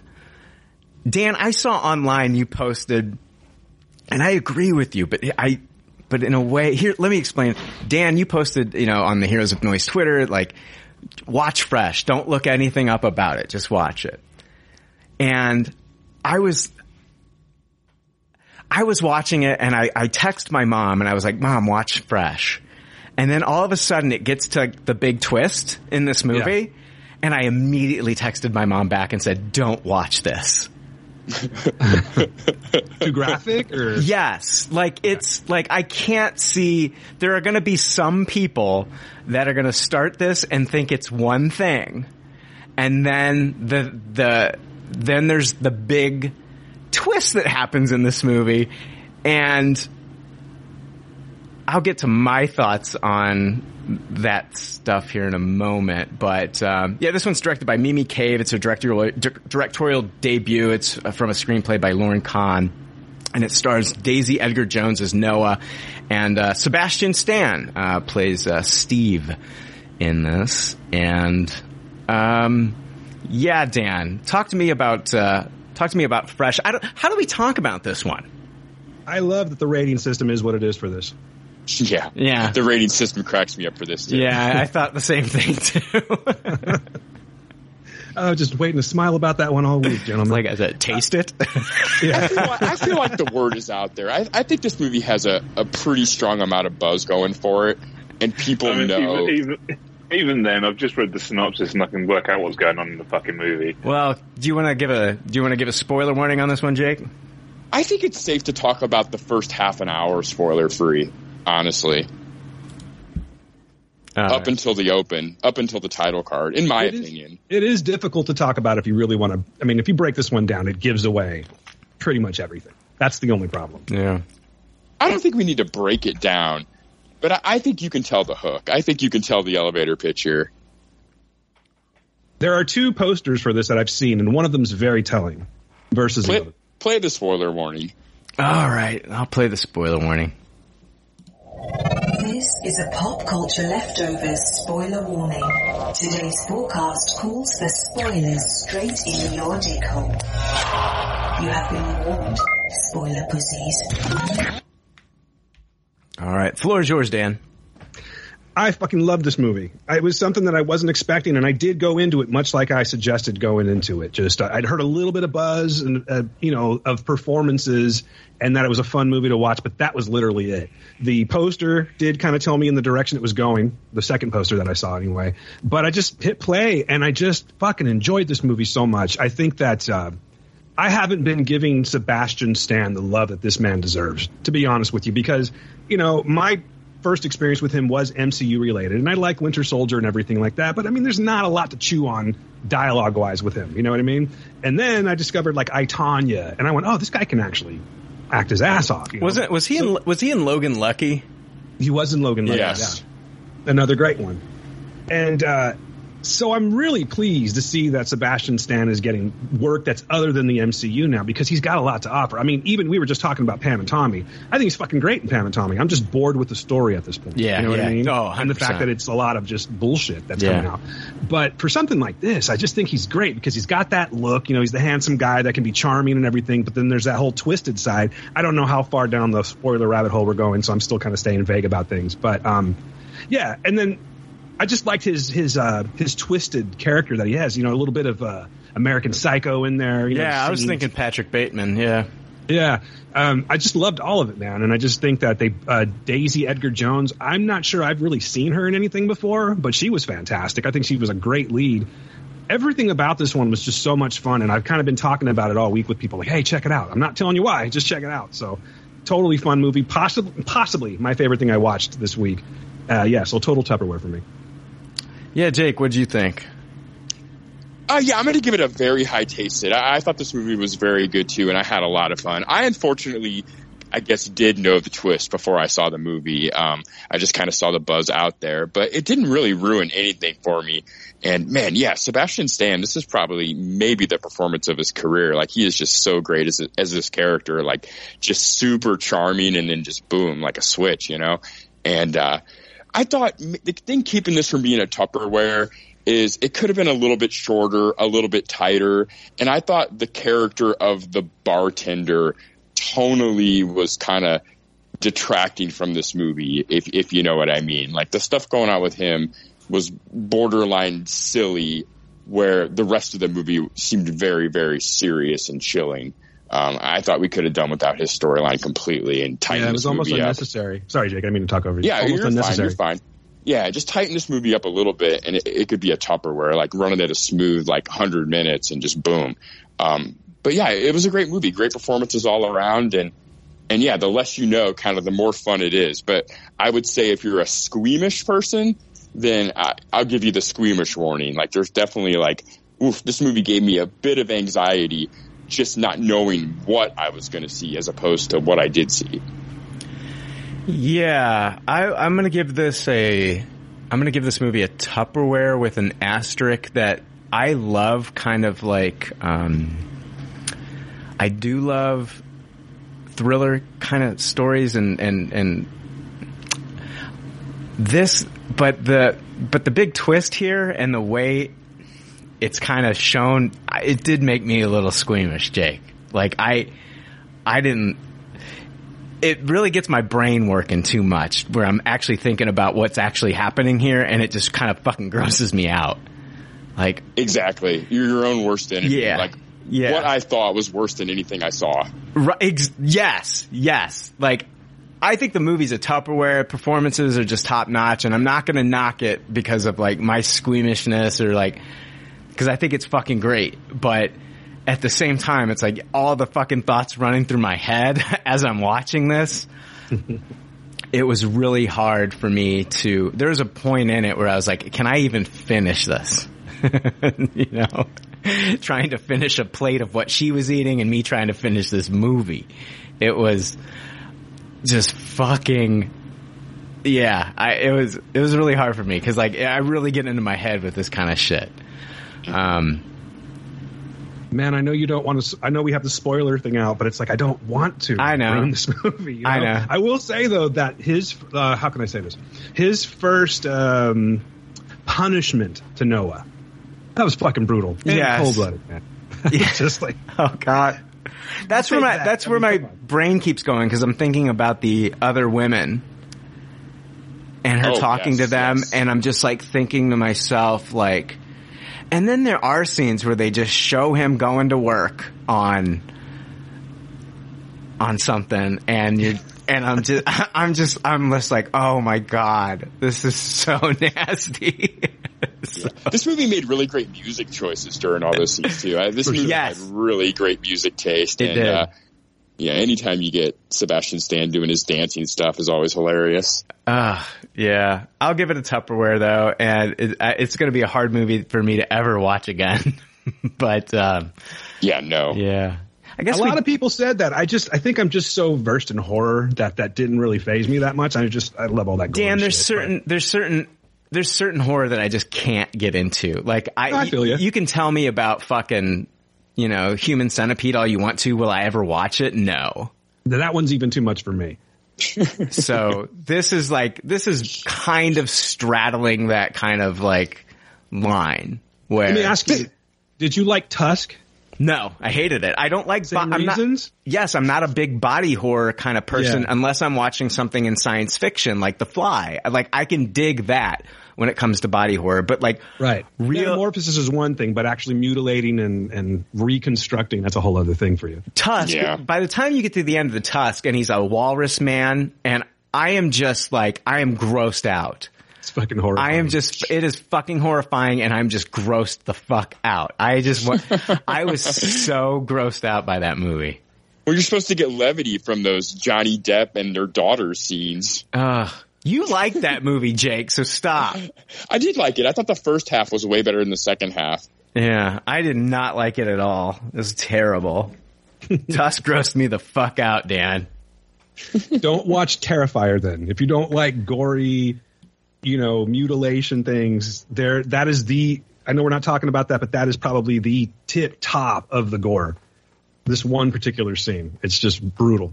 I'm a sucker for good production, though. Like, that's the difference between, like, Fresh and Human Centipede for me. Like, Fresh grosses me out even more because it's, like, presented in such a realistic way. Where, like, Human Centipede, I break down the fourth wall, and because it just looks so terrible that I don't ever buy into the actual body horrors that are happening, I used to when I was like a teenager, I used to just fucking seek out like international B movie horror and thrillers and stuff like that. I remember renting this fucking movie where this guy parachuted into like a jungle, and there's like this tribe there, and as soon as he lands, they just start stabbing him. Oh my God. And then they just fucking like slit his stomach open, and then just start, as he's alive, they're ripping out his intestines and eating him and I'm just like, what the fuck am I watching? Don't watch Bone Tomahawk. I implore you. I've already seen Bone Tomahawk. Okay. Yeah, I actually enjoyed Bone Tomahawk. Yeah, it's brutal, but I enjoyed it too, so. All right, so that's Fresh on Hulu, and it gets You need to watch this, Matt. This is a must watch for you. It's really good. Yeah, I'll check it out when it comes out over here. We just talked about a movie that had excellent music choices. Let's talk about one that had terrible music choices, The Adam Project on Netflix. Would you guys agree with that? Oh, I like the music choices in this movie too. Oh God, fan. What's that? Yeah, they didn't offend me. Oh, I thought they were so uninspired. Like, I love those songs, but I just felt like they were so uninspired in this movie. I guess I'm on an island of my own here. The Adam Project on Netflix. After accidentally crash landing in 2022, time-traveling fighter pilot Adam Reed teams up with his 12-year-old self for a mission to save the future. It's directed by Sean Levy and written by Jonathan Tropper. And it stars Ryan Reynolds, who also produces, Mark Ruffalo, Jennifer Garner, Walker Scobell, Catherine Keener, and Zoe Saldana. Also want to point out that, Ryan Reynolds, going back into the past and meeting his 12-year-old self he's from the future, meets his 12-year-old self, and then his parents are played by 13 going on 30 stars, Mark Ruffalo and Jennifer Garner. I thought that was, did you guys catch that? Oh yeah, that's awesome. Yeah. So, Matt, we haven't heard from you. What did you think about the Adam Project on Netflix? I had a really good time watching this movie. It wasn't anything surprising. It was very by the numbers, very by the book. But I'm a sucker for Ryan Reynolds anyway. He can pretty much make anything and I'll enjoy it. And I think, I give it a high taste, I think, on this one. Here's the thing with Ryan Reynolds as of late. I feel like they have just like said to him, just be Deadpool in everything. Just be the witty. He was doing that before Deadpool. I know, he was doing it and waiting and all. Hey, hold on, let me finish my fucking thought here, Matt. But they're just like, just go ahead and do that. Go ahead and do that. And so he's doing this, he's doing his thing. He's doing the Ryan Reynolds thing, the snarky, quick wit thing. And then you'll have some people saying like, oh, that's all he does in movies. He just does that all the time. And then you've got a fucking actor like Will Smith and he's like, they're like, oh, that's all he does. And then he tries something different and then people bitch about it. So I think you know what, Ryan Reynolds, just keep doing what you're fucking doing. If that's what broke, don't fix it. If it ain't broke, don't fucking fix it. You don't have to go for a fucking Oscar or anything like that. You don't have to do it. Just fucking, if it works, he will, just though. do it. He'll have his Truman Show. I hope not. I hope he just fucking sticks. Just do what you're doing. Don't listen to everybody else. God, I can't believe that's Ryan Reynolds in this Holocaust movie. Oh, God. Imagine that. Oh, dear. I did think that the kid really mimicked Ryan Reynolds' comic delivery very well in this movie. He nailed it. Yeah, the kid was really good. Walker he must Scobell have really sat and studied. Like, I know, I'm not saying Ryan Reynolds is a great fucking thespian actor, but his deliveries are quite original. They're quite original to him. Yeah. And that kid just nailed every single one of them. You would have thought, well done to him. I liked Ryan Reynolds a lot more in this than I liked him in Red Notice. Correct. So I could handle, all the snarkiness and wit and all that stuff in this one. And I did like him, bouncing off the 12-year-old version of himself in this one. I thought it was a lot of, I'll also give it a high taste. Dan, what did you think? I fucking loved this movie. I really did. I was not expecting it to be as heartfelt as it was. You know what I mean? Because I do get in behind that. I like Ryan Reynolds a lot too, but after Red Notice, where we're just beat the fuck over our heads with Ryan Reynolds, I was a little shell shocked. You know what I mean? So going into this, I was looking forward to it, but I was just hoping that it was going to be a little lighter on the Reynolds-esque delivery that he does. And I think that it was a perfect balance, man. I think he did a really, really good job in this. And you guys are talking about him getting his Truman Show or something. Obviously, this isn't it. But it's nice to see him playing it with a little bit of heart. And I think he does that excellent in this. And his playoff, or his those two playing off of each other, Walker Scobell, the young Adam, and then Ryan Reynolds as Big Adam, they just did so great together. And the only thing that I think I have a problem with in this movie is the de-aging of Catherine Keener. I was going to say the same thing, dude. Yeah, I mean, they tried, and it wasn't that bad. I've seen much worse, but it was the only time in the movie where I was taken out of it. Like, oh, okay, this is where the money didn't go. It was a bit jarring, wasn't it? Yeah, it's like, this is where the money didn't go, But, yeah. I mean, I love Mark Ruffalo. Zoe's great. They're all great, and I just think that, and I love 13 going on 30. That's just I got a soft spot for that movie. So to see them back together again, I just liked everything about it, man. And Brian, I think we've been here many times talking. I'm just a sucker for like dead dad shit. You know what I mean? So it definitely, there was a point where I thought I had a little something in my eye, but that's just me. I don't expect anyone else to have the same reaction. But yeah, I really liked it. I think it was a nice change of pace for Ryan Reynolds, and I'll give it a Tupperware. Dead dad shit is great. Like fucking Frequency.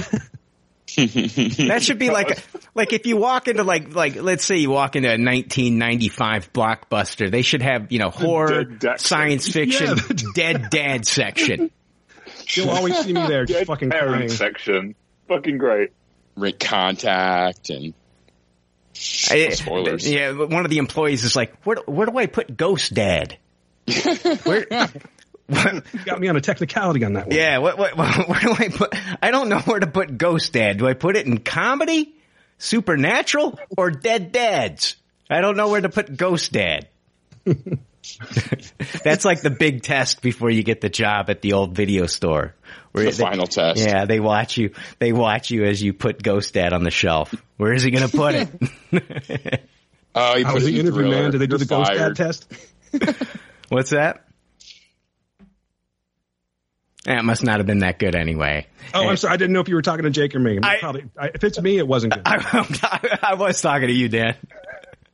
Yeah, just go ahead and eliminate that. No, I just didn't hear you. I wanted to hear you. I was just saying, how was the interview, man? Did they do the Ghost Dad test on you? It wasn't worth the wait. Yeah. Dude, my older brother says to put Ghost Dad in Dead Dad section. He's going to be manager next, real soon. Yeah. Jake, what did you think about the Adam Project? Yeah, I absolutely love this movie. This was a Tupperware for me. This movie really took me by surprise how much I really enjoyed it. It was definitely very silly and cheeky and goofy at a lot of parts, but that was kind of its charm, and it was the style throughout the whole movie. I mean, scenes where like kid Ryan Reynolds is covering his eyes and he can't decide where to go, but he's still outmaneuvering everyone perfectly. Like it's very like silly, and you kind of have to suspend your disbelief. But once you get there, it's just so much fun. And yeah, I'm not going to lie. This movie got me really emotional. A lot of its themes about family and just like cherishing every moment that you have with them because you never know what's going to happen next, like really hit me strongly emotionally. And this movie got me to shed a tear a few times throughout the movie.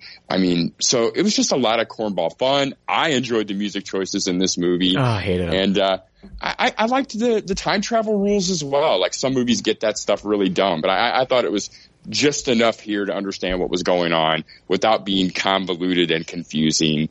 And yeah, I just thought this movie was a great ride. I loved it. When the dad is telling them, you're like, don't tell me anything. Don't tell me anything. I kept waiting for Ryan Reynolds to be like, okay, Doc Brown, but he never did. But I like how they did acknowledge, Back to the Future.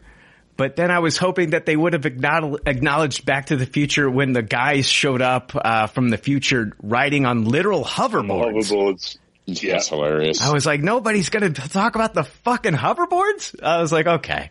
But this was a surprisingly fun movie. I think like the third act for me is kind of, I'm not saying it fell apart, but I just didn't enjoy it as much as I think like the first half of the movie.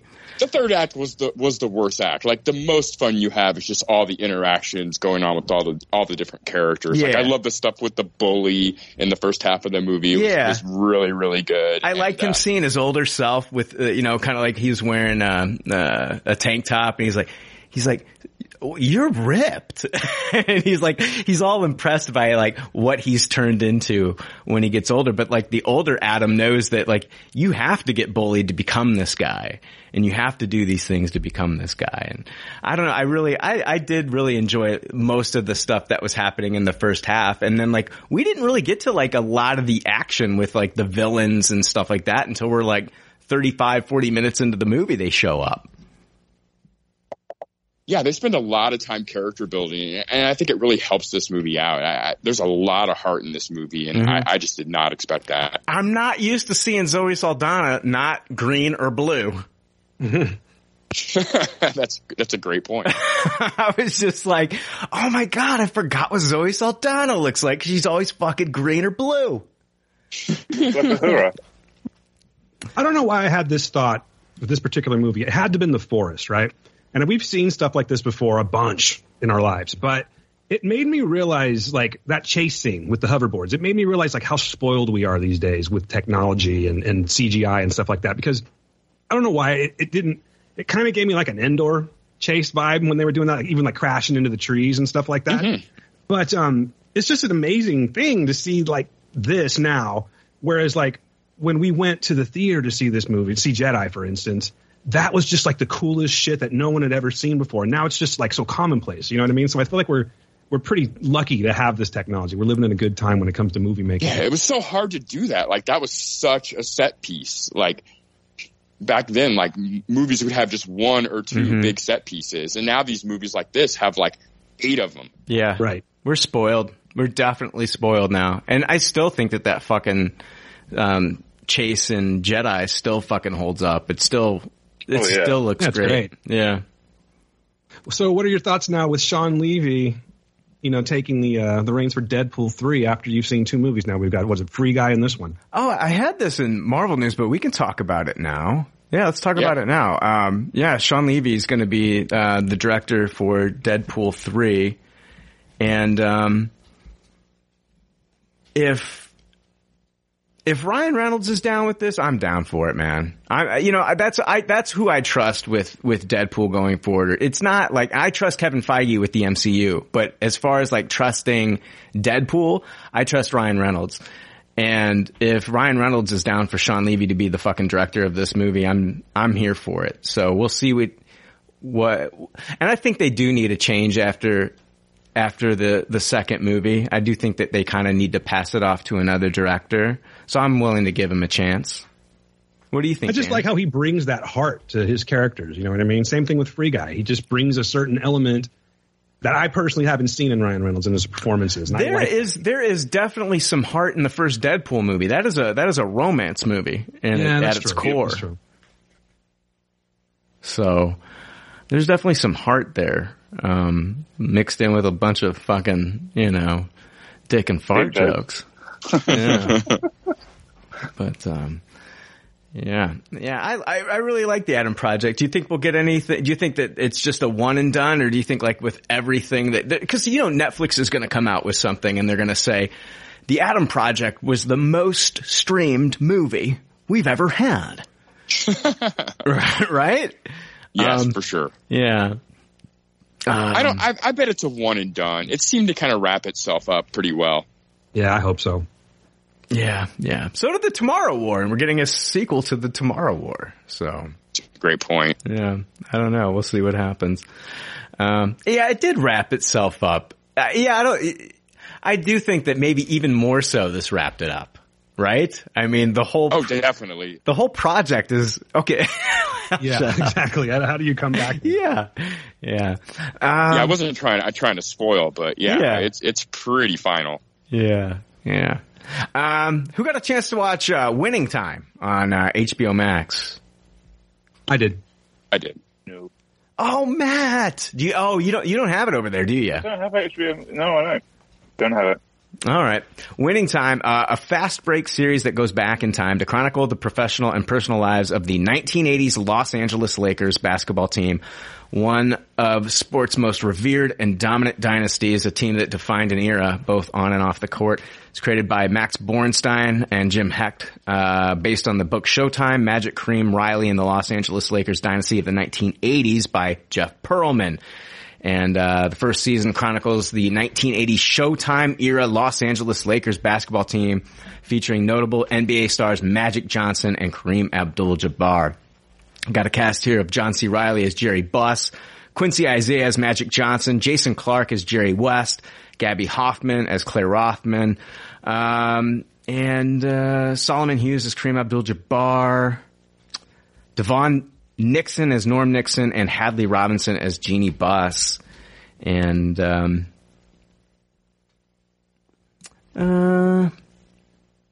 Jake, I'll start with you. Curious to hear what you think about this. What did you think about Winning Time? It was a middle of the road taste it for me.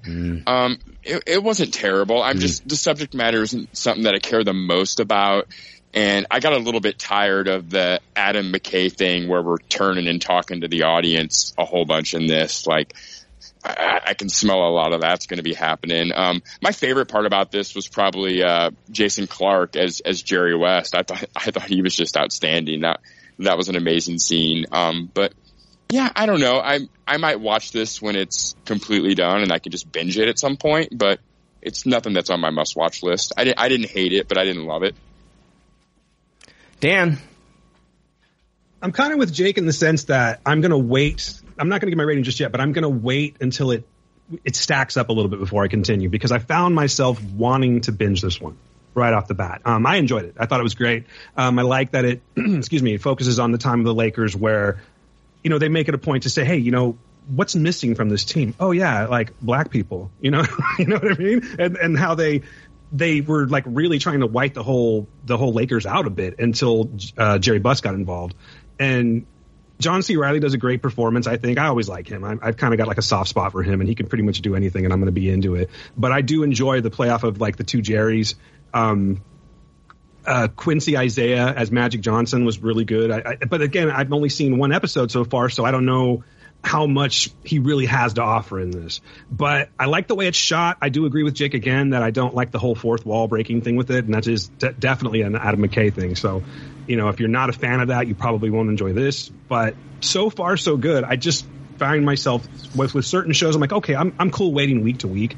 This one, for some reason, I want to binge it, so I'm going to hold off a little bit. But I will go ahead and give the first episode a high taste it. Man, oh God, I've watched this twice. The first time I liked it. The second time I loved it. I love this. I don't mind the fourth wall breaking in this at all. I think it. I don't know. I really enjoy it. It's going to go, I don't know how far it's going to go into this. I think the beginning kind of alluded to where they're going to go. It starts off November 5th in 1991, and this is 2 days before Magic gives like the big HIV announcement. And, he's leaving the clinic, and so I think maybe that's where they're going to kind of end this that was my assumption. In 1991. I'm just a huge fan of basketball and a huge fan of this time, and I think that what McKay's doing here, it's kind of like a love letter to Jerry Buss and like what he kind of accomplished here. And he doesn't pull any punches either. I mean, he really, there's some stuff a lot of it's accurate. A lot of this is accurate. There's some stuff that they added, like the whole one-on-one pickup game between him and, Norm Nixon. That never happened in real life. But the guy playing Norm Nixon is his son, Devon Nixon. Oh, wow. That's cool. I like how they did, they go over how Larry Bird was already going to the Celtics, and you're talking, and it's like, okay, so he hasn't played a game in the NBA. How is he going to the Celtics already? Larry Bird was the 6th pick in the 1978 draft the year before, and he went back to play college his senior year, but he signed a 5-year contract with the Celtics, and so he was able to join them the next year in 1979. And that's one of those weird things I don't think you can do today. Magic Johnson at one point in time, right before he gets drafted, him and Cookie break up, and Cookie that's his real life wife. So the girlfriend that he had on the porch, he ends up marrying her. I think the best performance in this was Jason Clarke as Jerry West.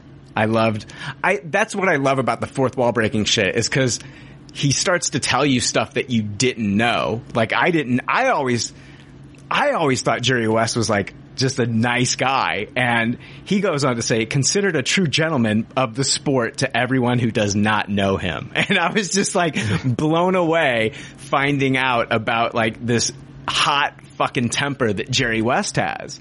I don't know if he threw that fucking trophy out of a fucking window or not, but he definitely did not want to draft Magic Johnson. He thought he was too tall. I don't know if he ever thought he didn't want to draft him because he smiled too much and thought he was soft, but I do know he didn't want to draft him because he was too tall.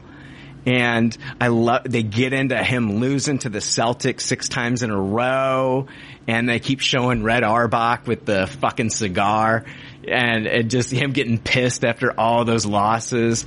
I love the Kareem Abdul-Jabbar filming Airplane scene. It was Roger Murdoch. So good. That was a great scene. I loved when they showed Donald Sterling and they called him an asshole in the subtitles at the bottom. I mean, Donald Sterling owned the Clippers, and this guy was like recorded on a phone call that got out to TMZ. Huge racist. And so he has nothing to do with basketball anymore. Huge piece of shit, Donald Sterling. And after the first watch, I was just like, I didn't know what to think of it because the way that they were kind of the stylistic choices that they made with this show. So I was like, I'm going to watch this again. And I watched it again, and I love this show. It's an absolute Tupperware, and I can't wait. I'm going to be watching this week to week. I love how they film it too. They make it look like grainy old sports video, and I wonder if it'll start to clean up as we get a little further on down into like the 80s, late 80s, early 90s. But I think the guy that plays Magic has got the smile down as close as you can get it. I think they even had the same actor doing the same pose on the front of the fucking magazine, and it looks just like that fucking cover. I love this. I love how Jerry Buss gets the team off that guy Cook and gives him half of the property and half in cash, and then calls his bluff at the end, and then fucking gets the team and ends up on the court, and he's like, I fucking own this. And I was like, I love this. This is so fucking cool. I just want to see this whole period of time of Lakers Showtime. And I want to see I can't wait to see Magic's interactions with Kareem, because that was Kareem's team. Yeah. And Magic comes in here as a 6'9" point guard, and it becomes Showtime. And they go on. I think he ended up winning 5 championships with the Lakers, if I'm not mistaken. But I cannot wait. I cannot wait to see this. This is a must watch for me every Sunday when it drops. Yeah, I'm definitely. I just got to let it stack a little bit, but I think you're kind of winning me over. I am teetering on a Tupperware. It really was like excellent, and even the intro song, My Favorite Mutiny by The Coup, one of my favorite hip hop groups. Like everything about this is just great. So maybe I'm a little more steering towards a Tupperware. I just want to see more of it. Yeah, I think seeing more of it is definitely gonna affect your rating, Dan, because it could go up or down from here. But I think, man, what I like about the fourth wall breaking stuff is he's taking time out to tell you stuff that wasn't said out loud while these things were going on. He's letting you in on the secret of like, this is how this is what we really feel about this guy. This is what's really going on here. And I think it works here. Kind of like when you're reading a book, and the book will give you quotes from characters, and then all of a sudden it'll let you as the reader in on some other things. That's kind of like why I'm digging this. No, you're right, Brian. Actually, I think that what you just said when you were saying it originally kind of won me over, because I don't really care for the fourth wall stuff, but you're right. It's very informative. Yeah, it's stuff that you need to hear, and I don't need to hear it from a narrator, really. Yeah. I think it's like you've got a guy like John C. Reilly in there that can kind of deliver on that humor, and even some of the side characters come in and say some funny things every once in a while in like a fourth wall breaking thing, and it's nice to hear it from their mouths and see them kind of like react. Like when I think Gabby Hoffman's doing a great job. I really like how her original boss is like this chauvinist and treats her like shit. And then Jerry comes in and he's very much like, he sees how valuable she can be for the company. Cause didn't he say like she was the first woman to sell out an arena for like a big like rock event or something like that? Exactly. Mm-hmm. And I like how this is kind of showing his relationships with other people. This show's made for me. I think it's made for basketball fans. I'm really digging this, man. Yeah, you know what? I'm just going to go ahead and revise. You're right. What kind of won me over? This is a Tupperware for sure. This is the show that broke up Adam McKay and Will Ferrell. Do you think that's justified now after seeing the first episode? 100%. Why was that? I just read it, and I can't remember what that was. Was it that Will Ferrell wanted to play Jerry Buss? Was that what it was? Correct. Yeah, I just learned this last week from Paul. He said that, he wanted to play Jerry Buss, and yeah.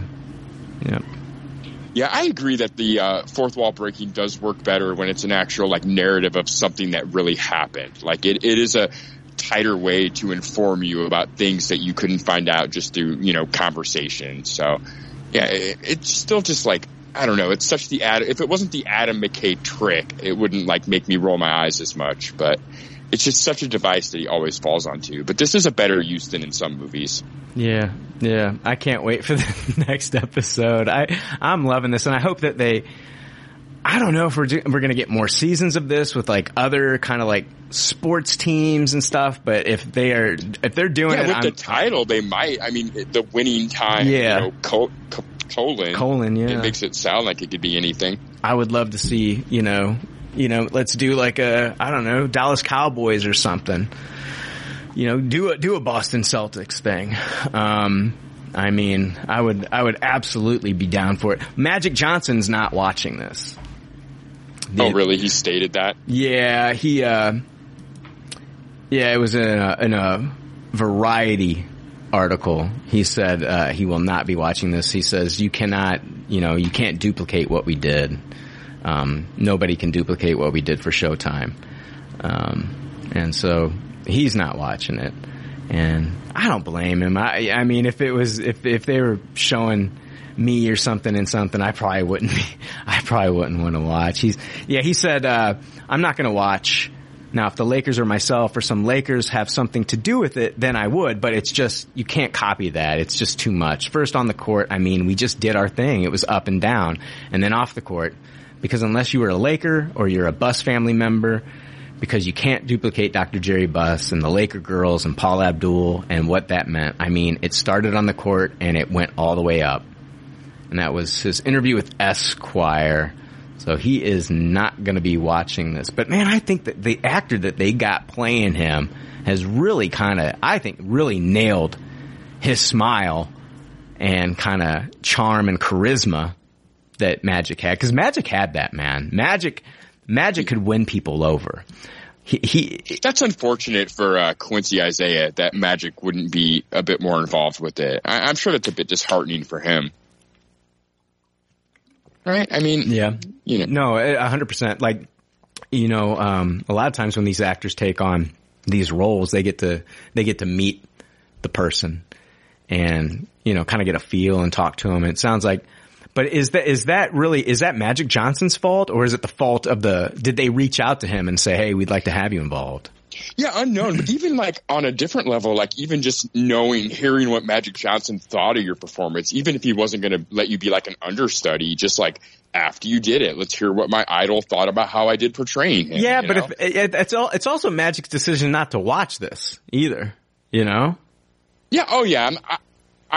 I'm just saying it has to be disheartening for Quincy. I'm not saying whether it's wrong or right. Yeah. No, yeah, I see what you're saying.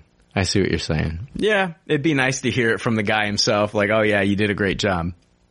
And I think it's weird for people that are having movies made about them, like these biographical movies that are made about them, because personally, if it was me, first of all, it's gonna be a fucking boring movie, but I would spend most of the time just going, I never said that. I didn't do that. I didn't, you know what I mean? I would like pick it apart. Yeah. I don't know if I could actually watch it with an optimistic view, just because I'm always into like paying attention to myself so much. Do you know what I mean? And my quirks and stupid shit I said and things like that. The first time you're watching something in your movie, Dan, and it's like, that didn't happen.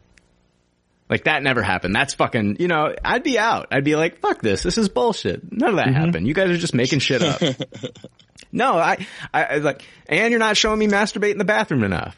Like, that's a big. You gotta sign the right dotted lines before they make that movie, so you have complete creative control. Like, you get a final sign off on any script. But then, and now this is where me and Dan part ways on agreeing with each other. Then when you get that kind of shit, that's when you get that Queen Bohemian Rhapsody movie.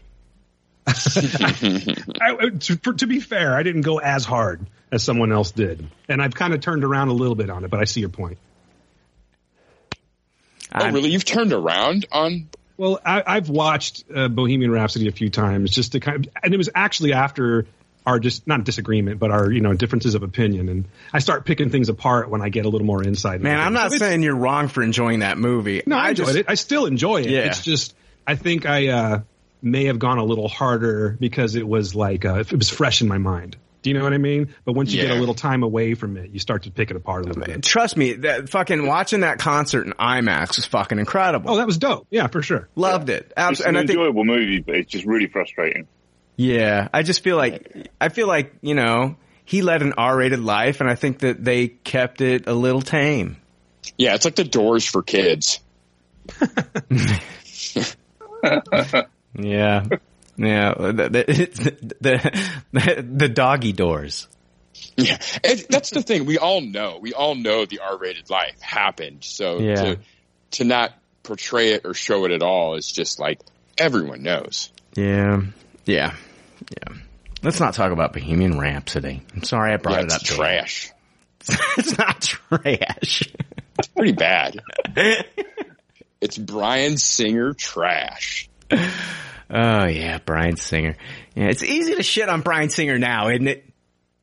Really easy. Yeah, it was pretty easy back then too. Yeah. Let's see here. The Boys presents Diabolical. It's dropped on Amazon Prime. Is it 8 episodes? Yeah. Yep. I've watched 4.5, so I'm in the 5th episode. I watched the first episode like early in the week, and it was the Laser Babies Day Out. So this is a spin-off of The Boys. It's an animated anthology series. And I watched Laser Babies Day Out, and I was like, this is dumb as shit. And I said, I love The Boys, but this is dumb as shit. So anyway, today comes around. I've watched everything, so it's like, let me get back to that. Maybe I need to watch, a few more episodes. And each episode's different. So, and the animation style is different in each of the episodes. And then the second episode was it was like they had the Rick and Morty team, like Justin Roiland, and it was it was all over the Soups kids. Yeah, it was animated. It's where pissed off Soups kill their parents. So the second episode, you've got like Vought Industries makes like this drug that turns kids into superheroes with powers and shit. But like these are the powers that developed that were just like crappy powers. So the parents wanted nothing to do with their child. So Vought basically had them. And you had one kid, the kid Booby Face, the kid that had tits on his face. that was voiced by Kevin Smith. That's awesome. Really? Yeah. Christian Slater was the narrator. Justin Roiland played Papers.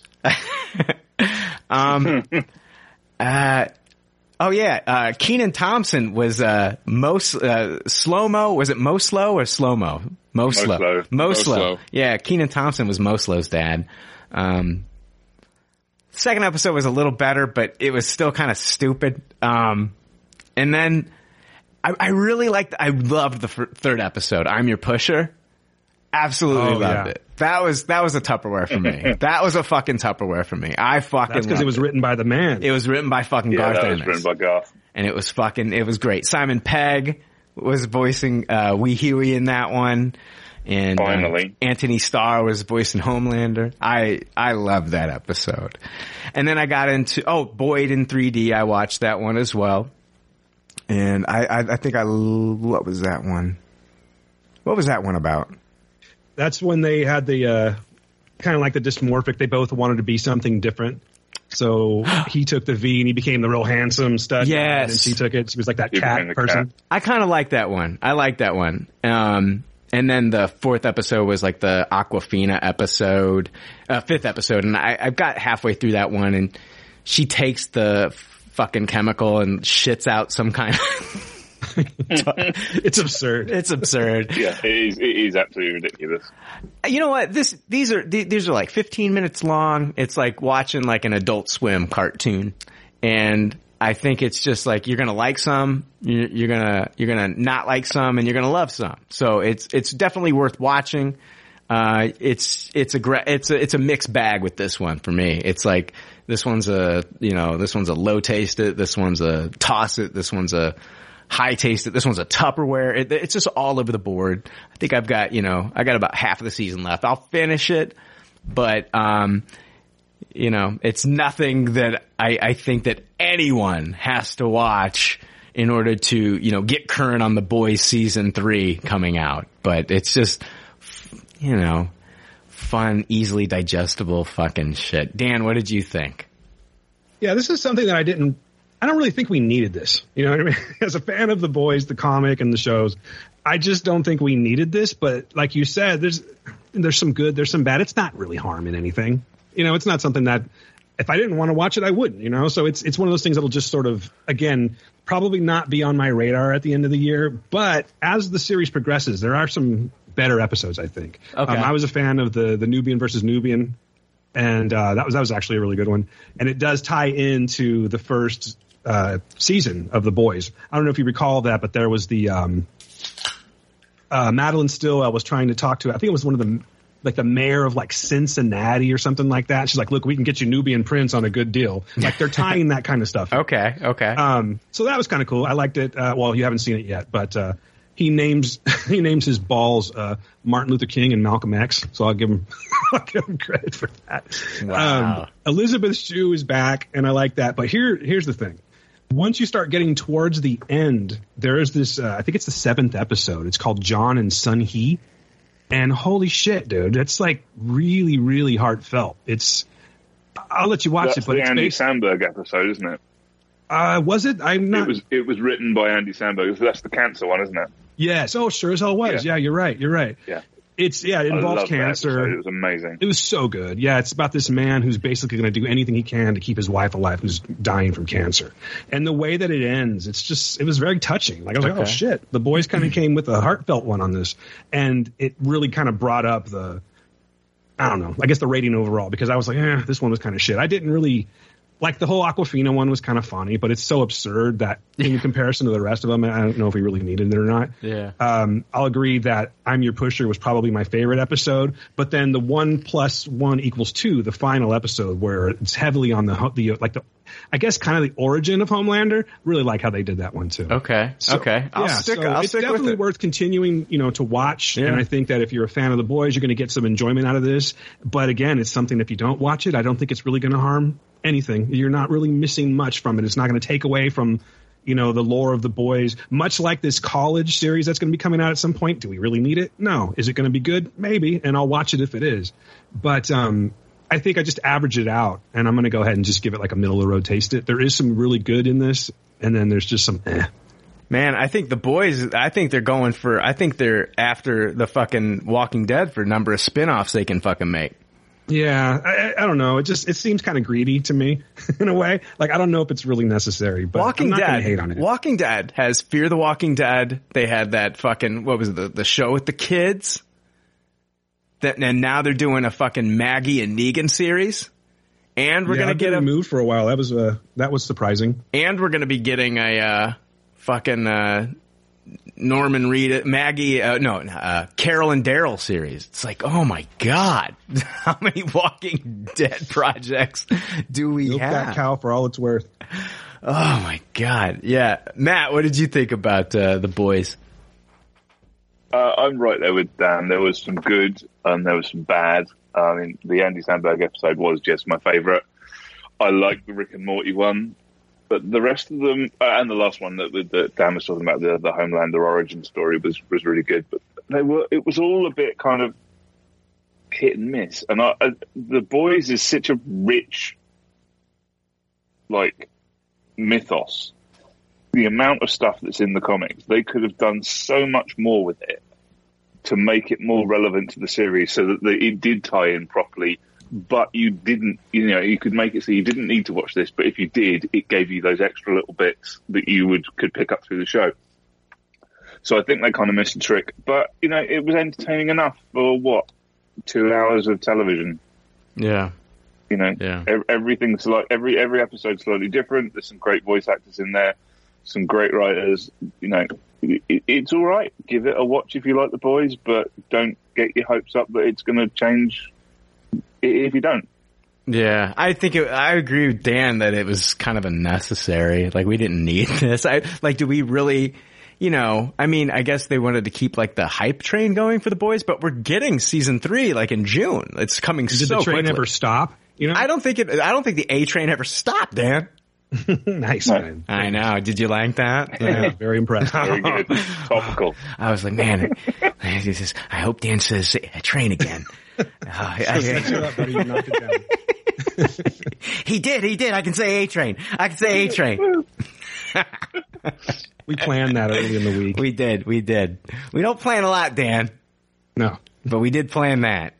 And now you're showing a peek behind the curtain. It doesn't have the same effect. Well, no, it went off without a hitch, Matt.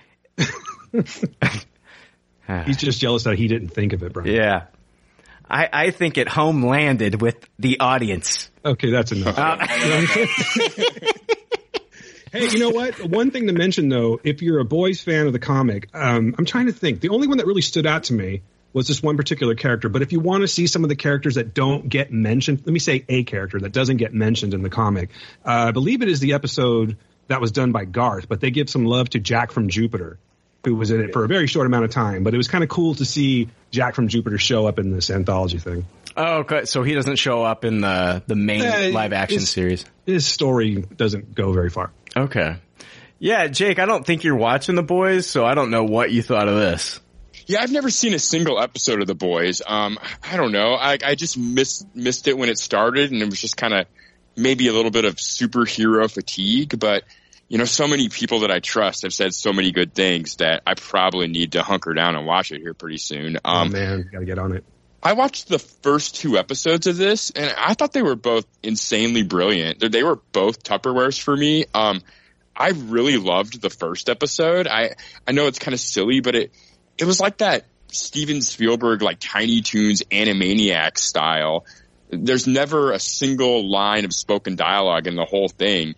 And it's kind of what I wanted Cuphead to be, just like a combination of music and craziness and not like any convoluted plot, just an excuse to show fun and cool animation. So I really loved the first episode. I thought it was brilliant. And then I thought the second episode was extremely brilliant too. I thought the Justin Roiland stuff was really, really, really funny. I laughed so much during that 15 minutes, and I stopped. I'm like, oh my God, I think maybe I need to watch The Boys before this spoils anything in The Boys. Like, I didn't have any like knowledge of what was going on here. If this was just like pure spin-off fun, or there's going to be big like episode spoilers that I'm going to get if I watch more. I saw the next one was written by Garth Ennis, and I was like, oh, I should probably stop. I think you're okay. I think this is definitely something that's just kind of by itself. Yeah. And again, it's because it's not really necessary. I don't think that you're going to miss anything. Yeah, I just love a good Boys. That's gonna. Yeah, you're not going to miss anything by not watching it, Jake, but you really, really should. Like, it's just going to make these episodes so much better. This really made me want to start watching it more than anything, honestly, because I just really love a good animation anthology series, and just the first 2 episodes were so good. I like felt guilty watching any more without watching the actual show. So yeah, go with that. You need to watch it. You're gonna love. You're just absolutely gonna fucking love the show. The show is fantastic. It's so fucking good. Let's talk about. Oh, go ahead, Jake. Oh, can we break real quick? Of course, for you, yes. Oh, man, sorry. It's a bad coffee episode. Of course, Jake. Jake needs to go potty again. We'll be right back, everybody. We are Venom. And if you don't join the Pop Culture Leftovers Patreon, we will eat both of your arms and then both of your legs. And then we will eat your face right off your head. You will be this armless, legless, faceless thing, won't you? Rolling down the street like a turd in the wind. Head over to patreon.com and join now for only $6 a month.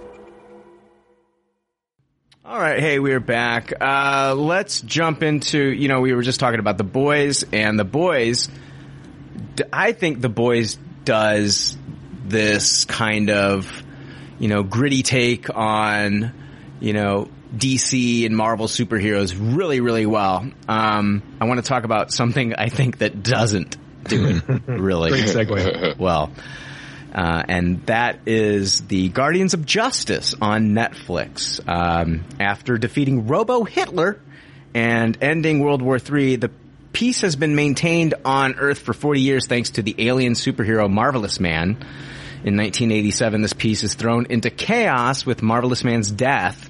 Marvelous Man's former lieutenant, Nighthawk, played by Diamond Dallas Page, investigates his death with the help of the idealistic hero, the Speed, in order to prevent a nuclear war and World War IV from breaking out. It's a satirical superhero comedy on Netflix.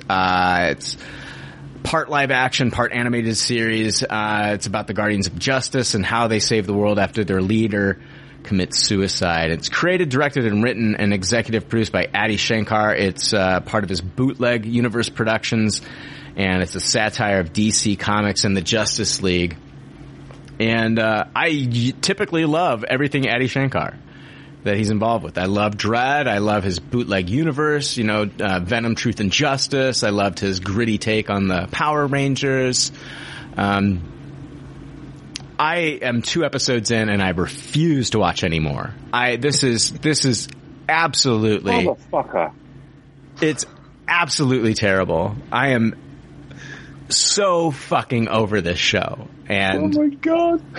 Matt, what? Talk to me. This is a toss-it. Dude, right, I was so fucking sure that I was going to die on the hill of tossing this shit that I watched all of it. Ooh. Just to make sure that I was right in the fact that this is fucking trash.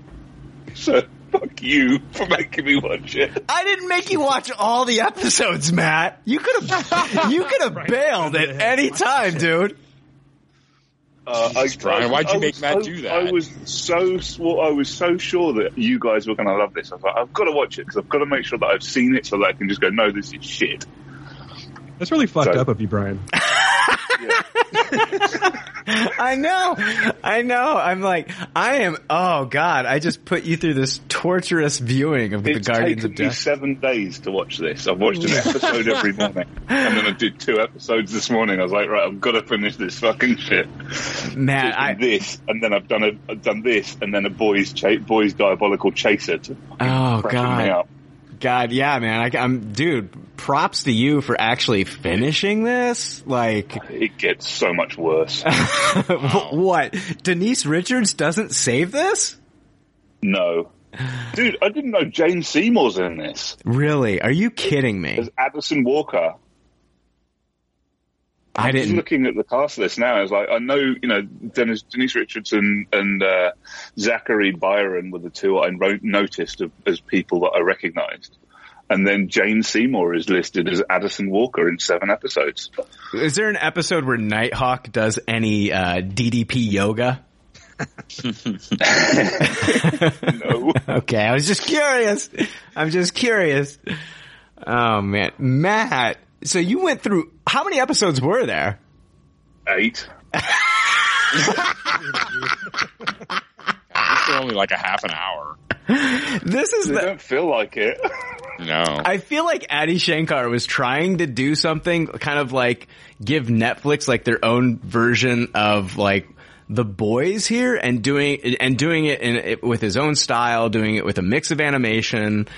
And man, none of it works. Absolutely none of it works. The story is so convoluted. It's so ridiculous. Yeah, this is an utter toss it for me. Dan, what did you think about the Guardians of Justice?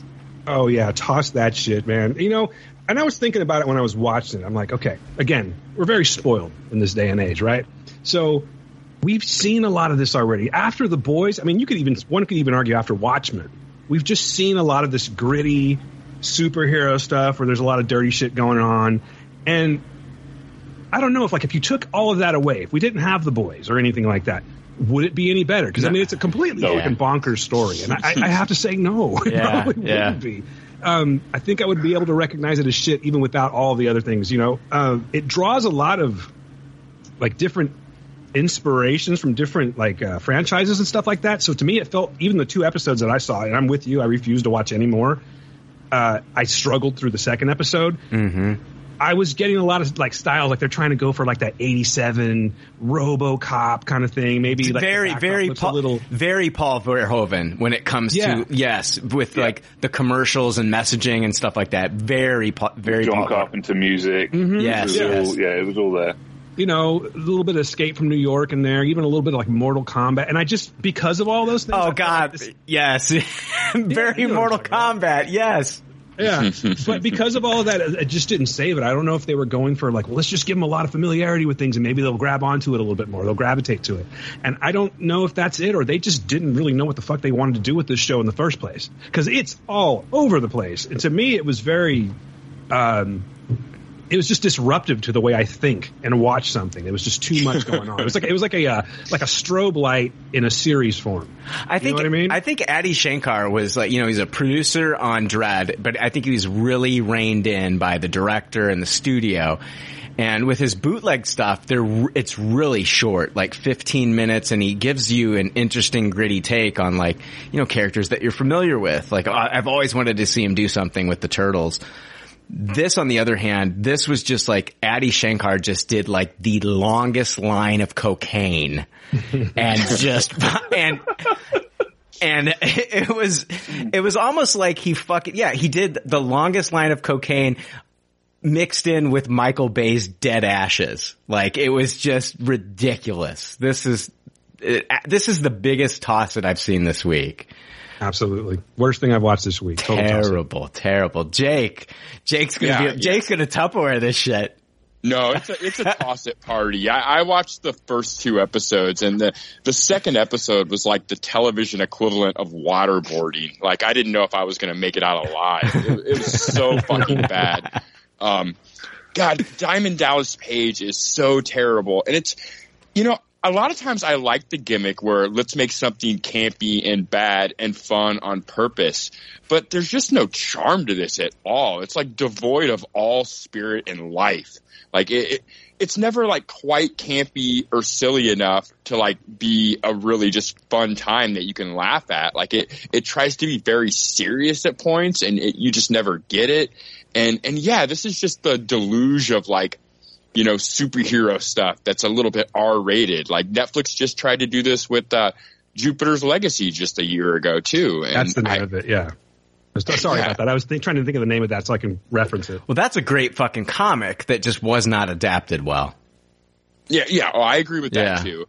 But just the casting is just so terrible in this, and they're not fun. Like, I get you want to cast terrible actors to be in your terrible looking show about terrible superheroes, but you want to make that thing also not terrible at the end. Like, this is just no fun whatsoever. Wow. Like, I don't even know how to communicate with the person that loved this show. They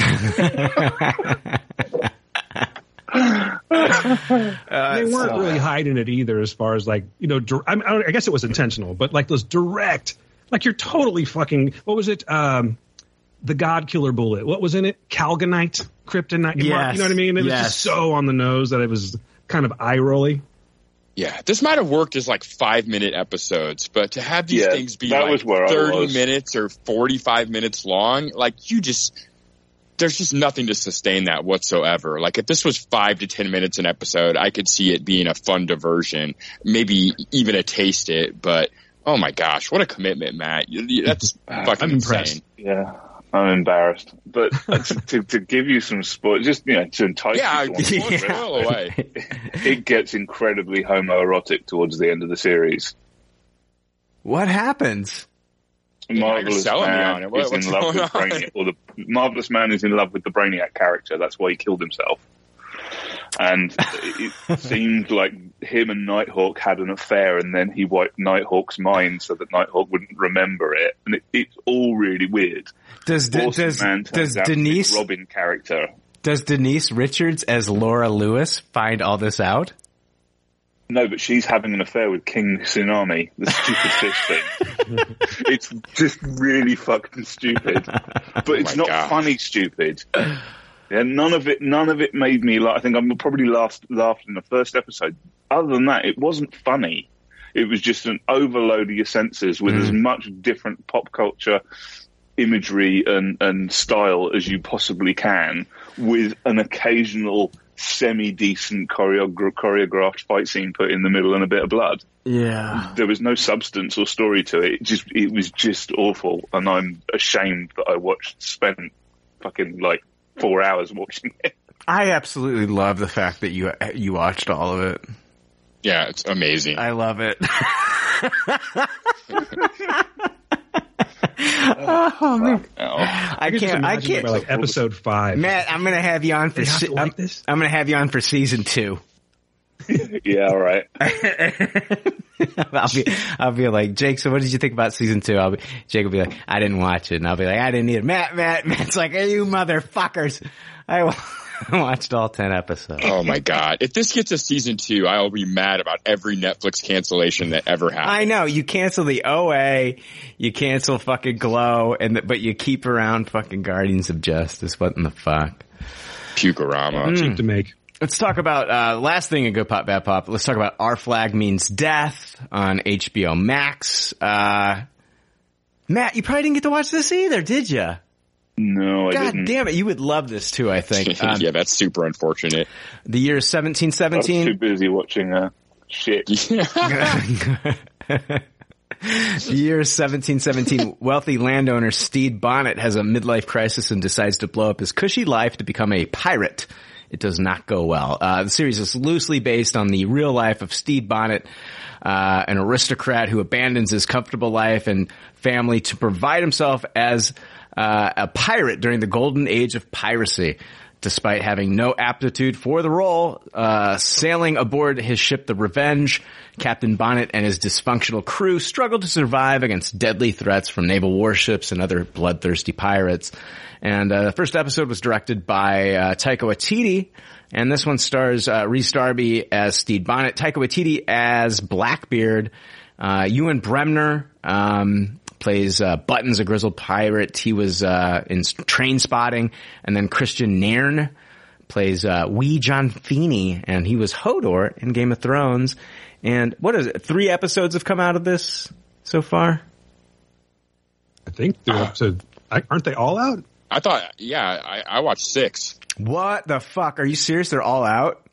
There's quite a few out. If well, not all shit. Out. I only thought 3 episodes were out, so I only watched 3, but I fucking love this show. Yeah, this show's the fucking greatest. Yeah, it's a Tupperware for me. Yeah. Dan, what'd you think? I kind of had a feeling this was going to happen. I got to be honest with you. I did not care for this at all. And let me explain why. Like, there's a lot of good in this. The cast is great. I know there's a whole demographic of people that just appreciate that particular type of humor, but I'm watching this and it's not terrible. Like, it's not, I mean, obviously you guys are going to already say that it's not terrible, but that's what I'm thinking. I'm like, this isn't terrible. It's got this great cast and it's clearly a comedy. It's not that I haven't seen something like this before, but I just didn't laugh. When I watched it, I watched like 4 episodes of it and I honestly did not laugh one time. I'm not saying that it's not like it's just completely unfunny shit. It just wasn't, it's all like frequencies, guys. You know what I mean? And it didn't really resonate with me. Yeah, it just didn't resonate. I don't understand. I mean, I'm a fan of Taika Waititi. I think that these days there's that, that formula. Well, let's just throw Taika in and it's gonna obviously, raise the viewing a little bit. And he does fine in it, but I don't know. It just didn't really hit me. So yeah, sorry, but I actually tossed this one. You just think we laugh at stupid shit, Dan. Yeah, but I wasn't going to say it. No, I'm just kidding. No, I get it, man. I think there's a lot of people that are going to really like this and just get it. But for me, it just, like, if I'm trying to find the funny, then there's a problem. You know what I mean? Yeah. I feel bad that I went first now. I wasn't the biggest fan of the first episode, but I think it really hit its stride in the second.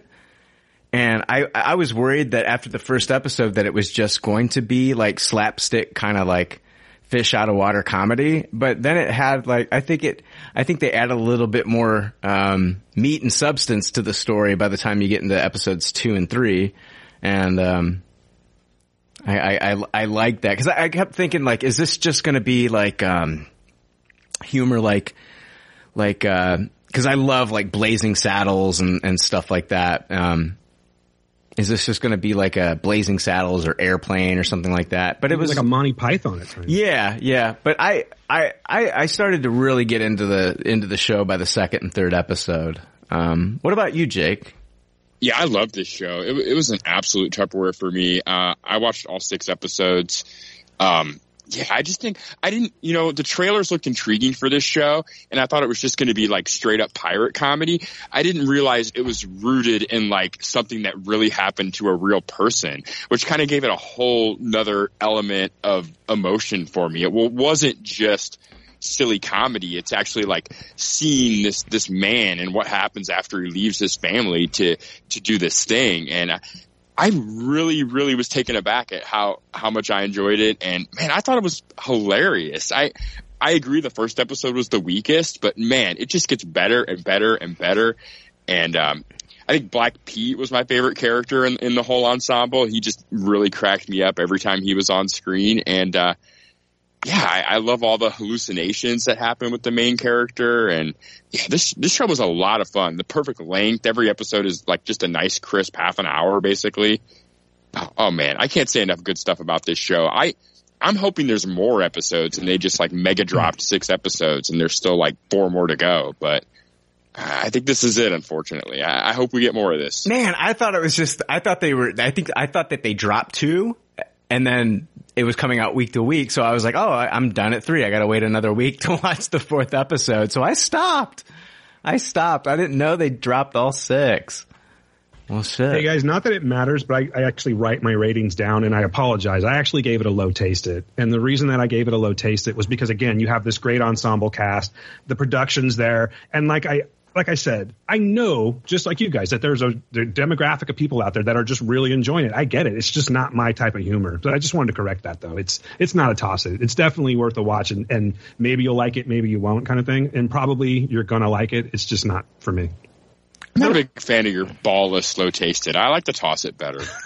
Yeah, no, just say it. It's written down. I mean, honestly, I can't toss it with an ensemble cast like that. I can't. My biggest problem with this, Jake, is the fact that I don't think our rating system's that complicated.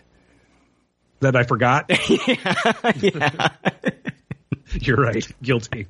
I got no excuse. Just wanted to make it clear. I think that, Jake, there's only 5 things you can say, right, with our rating system. It's toss it, low taste it, high taste it, and Tupperware. There's 5 choices. He didn't even do one of the middling ones. Like, it's easy to get confused between maybe a low taste it and a taste it. You went from one rating to the next, though. Well, maybe in my heart of hearts, I really did toss it then. Maybe I'm just trying to be nice. That's what I'm saying. But yeah, I feel you. But I don't know. I mean, right now, you know what? Fuck it. I'll go back to toss it. No, even you never. Now I'm not Dan balls though. So you guys, yeah, you know what? Fuck it. Let's. What makes me come out the winner in this one? Now I think you're more ballless because you caved to Jake. So I think you should just to piss Jake off, keep it at that low taste. Flip-flopping, Dan. I don't know who to agree with anymore. So if you want to piss me off, then Tupperware it. Then I'd be like outraged. Far from a Tupperware. Man, I can't wait till you get to see this. I think this is right up your alley. You're gonna love this. Yeah, I mean, I do love the cast of this, and I think it's coming out in the next couple of weeks over here. So I will be on this to watch it. Yeah. I didn't expect it to be as violent as it is in certain sequences either. That really, every time the violence happens, I'm always like, oh my God. Dude gets stabbed in the face. Really? Yeah, it has. How does Reese Darby hold up?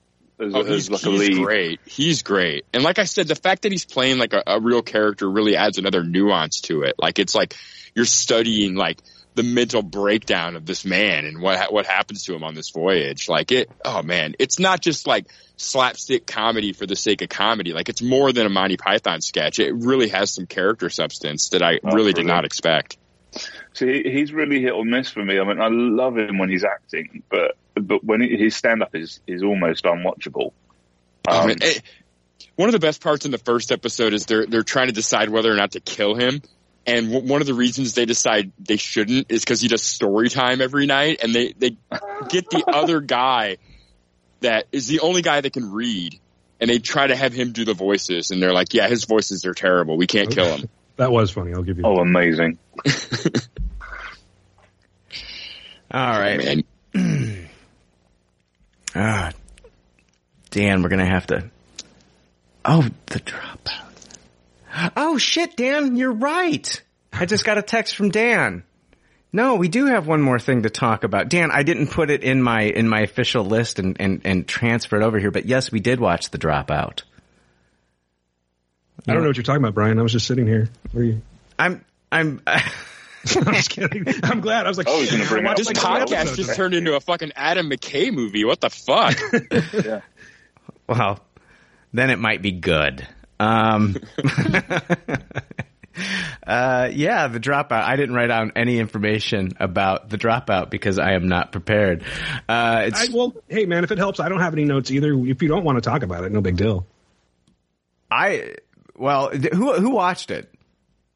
I watched it. I watched the first 4 episodes. Yeah, I've watched the first 4 episodes. It tells the story of Elizabeth Holmes, chronicles Theranos. Sounds like the next Therapy MCU and villain. diagnosis. I am just murdering this synopsis. TV series that chronicles Theranos founder Elizabeth Holmes' attempt to revolutionize the healthcare industry after dropping out of college and starting a technology company. This is another one of those kind of like series I can kind of like put this up there with Inventing Anna, which kind of is a little bit of the same thing. And then definitely like the Uber show that we're seeing, like.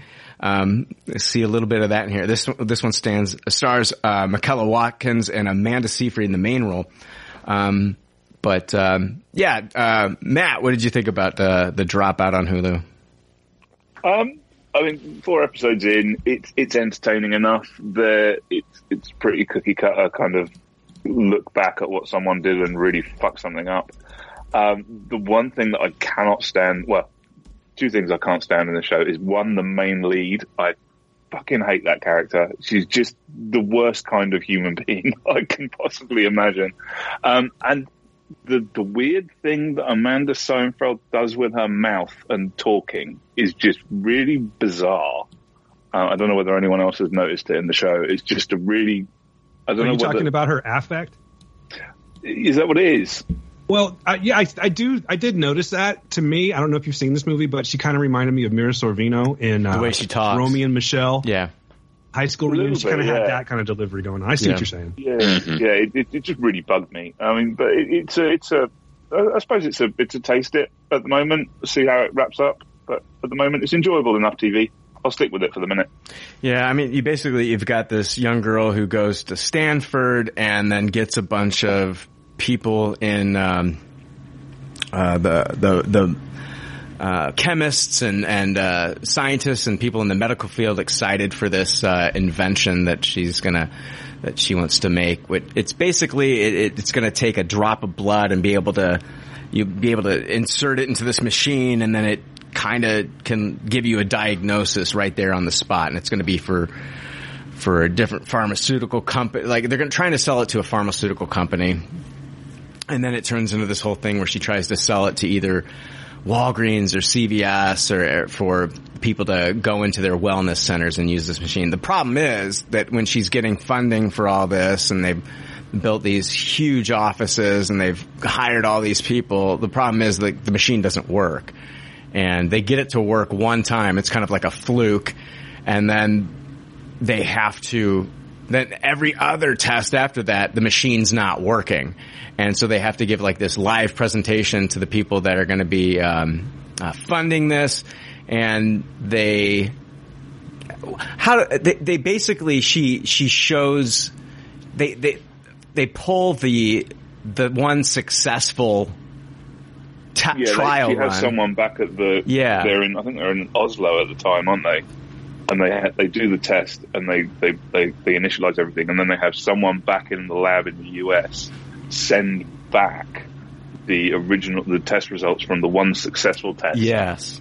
So it's complete fraudulent test that they commit, and it's without the notice of any of the engineers that were actually working on it. I think she gets some low level grunt to send it back to her, doesn't she? So she doesn't involve them.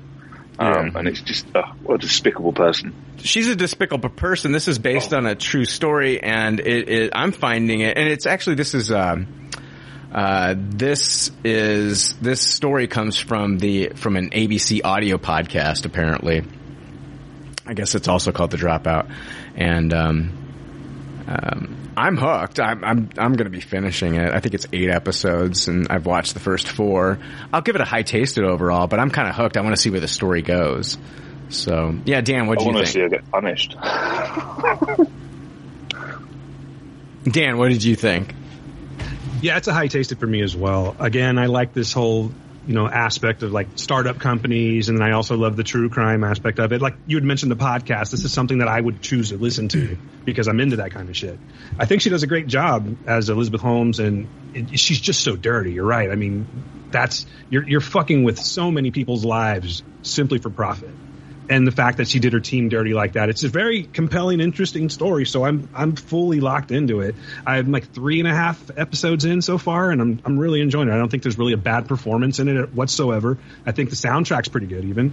Now the question does rise though, is like, how much of this is fictitious? You know what I mean? Are we running into a Pam and Tommy situation again? I think with a lot of these types of shows, we are going to run into that because guess what? It makes things more interesting. Yeah. So I kind of want to cross-reference with some facts on this one and see how much of it was actually fictionalized, but as just for a watch straight through, a binge watch, very much enjoying it. Yeah, definitely like a high taste. What would be annoying is if like the ABC audio podcast was like 100% like this is by the facts, and then just for like this being on a streamer, then they start to elaborate on this shit. That would be that would piss me off even more if that were the case. Well, it happens though, Brian. I mean, if you take something like Dr. Death, you know what I mean? Yeah. That same thing. It was a great story, but a lot of it was fictionalized. Yeah, they do it to sensationalize it for these streaming services. Jake. Yeah, a better word. You're right.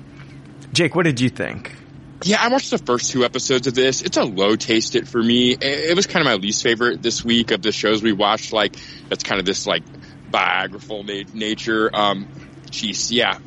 I don't know. I just didn't like how they made me feel sympathetic for Elizabeth Holmes. Like, it seems like that's almost like the goal of this show. You guys watch more episodes and you're talking about how much you dislike her. So I guess I imagine they go away from that eventually. But man, the first 2 episodes really seemed like they were like trying to make me feel bad for this character quite a lot. And it made me a little bit uncomfortable. It's like, at the end of the day, you're a scammer, and I just want to hear the story about everything that happened. I don't want to see all this probably fictionalized, like, guilt trip stuff going on about her character and home life and everything. I don't know. It didn't do much for me. I'm probably done after 2 episodes. She definitely comes off more as a villain when she starts to fire the people that helped her get to where she even got later on in this series. Yeah. So I know what you mean, Jake. I mean, they really do kind of make you feel like almost rooting for her in the first couple. Come on, she's got a good idea. This could work. This could be brilliant. And then she just makes that turn in like the 3rd episode or the end of the 2nd episode, and you just suddenly realize she's absolutely fucking scum of the earth. Yeah, that's an interesting thing to me. Sorry, I'll stop. It was such a public story. Like, the difference between this and Uber is I'm less tuned in to that actual story. So it doesn't really bother me as much if they're, like, misinterpreting that character. And maybe they're not misinterpreting Elizabeth Holmes in this. Maybe this is how it went down. I still don't really care for it. And it's a little bit distasteful to me. Oh, I'm intrigued. I'm intrigued by this story, and I want to see what happens to her by the end of this. I'm definitely finishing it. See, and that's one of the big reasons I just don't care, is because I know with 100% what happens already. See, I don't. So I'm definitely invested. And the story's not even over yet. Like, we have to wait till September before we even find out how this thing ends. Oh. Let me watch the series and I'll find out, Jake. Yeah. You're killing me. Something I find interesting about these kind of shows, though, is that love them or hate them, no matter what they turned into, there's this brilliant human being that somehow made these fucked up decisions to get to where they got to. You know what I mean? Yeah. So that's just that just adds something to it for me. I think that's why I enjoy watching it. It's like, you're a brilliant mind. Yeah. And you chose to go this direction. How did you get, and it's like, I'm always just like kind of sucked in, but like, how far can they take this lie, and what will they do to keep this lie going? Like, that's the whole, like, the Inventing Anna series that I talked about on Netflix. It's the same thing. And it's just like, I just had to finish it to see where this went. Now, at the end of the day with that series, did I like how it kind of like ended? No, but man, it was a fucking ride watching this journalist cover this story and them unraveling who Anna Delvey really is. And same thing here. I'm just like, I'm sucked into this story. Like, this is absolutely insane. You've got all these people, you know, some of them are professors, a lot of people, you know, in the business world that had a lot of clout and a lot of power, and they get sucked in by this one person that is just showing them smoke and mirrors the entire time. It's incredible how far people can push a lie, and especially how other people can get sucked into it with like the promise of huge rewards, because they don't want to be the person that didn't get in on the ground floor of the next big thing, like like Uber or Yahoo or Google or Apple or something. It's crazy just what people will do to fucking be a part of something that could be this lucrative. So it's selling that fear of losing out, isn't it? Exactly. It's fucking ridiculous. Yeah, man. And that's what's got me into this show, is just like, you know, I do feel bad for all these people that fucking believed, like the one lady that left Apple and gave up her 15,000 shares. Yeah. You know, I feel so bad for these people, but you know, in inventing Anna, I felt really bad for everybody that she dragged down with her. And that's where the series lost me in the end, because they try to make her out as like this good person, this good friend, almost like a folk hero at the end of the day. And it's just like, no, she was just a scammer. So, all right, let's move on into the pop culture leftovers news. Hear ye, read all about it. It's a leftover news and there's no doubt about it. This news is gangsta as fuck, yo. It's gangsta as fuck, yo. Hey, Dan, I didn't forget anything else, did I? I think you're good. I don't see a text popping up right now on my phone. Sorry, man. I put some time into this one here. I wanted to talk about it. No, I'm glad you did. I would have totally forgot, man.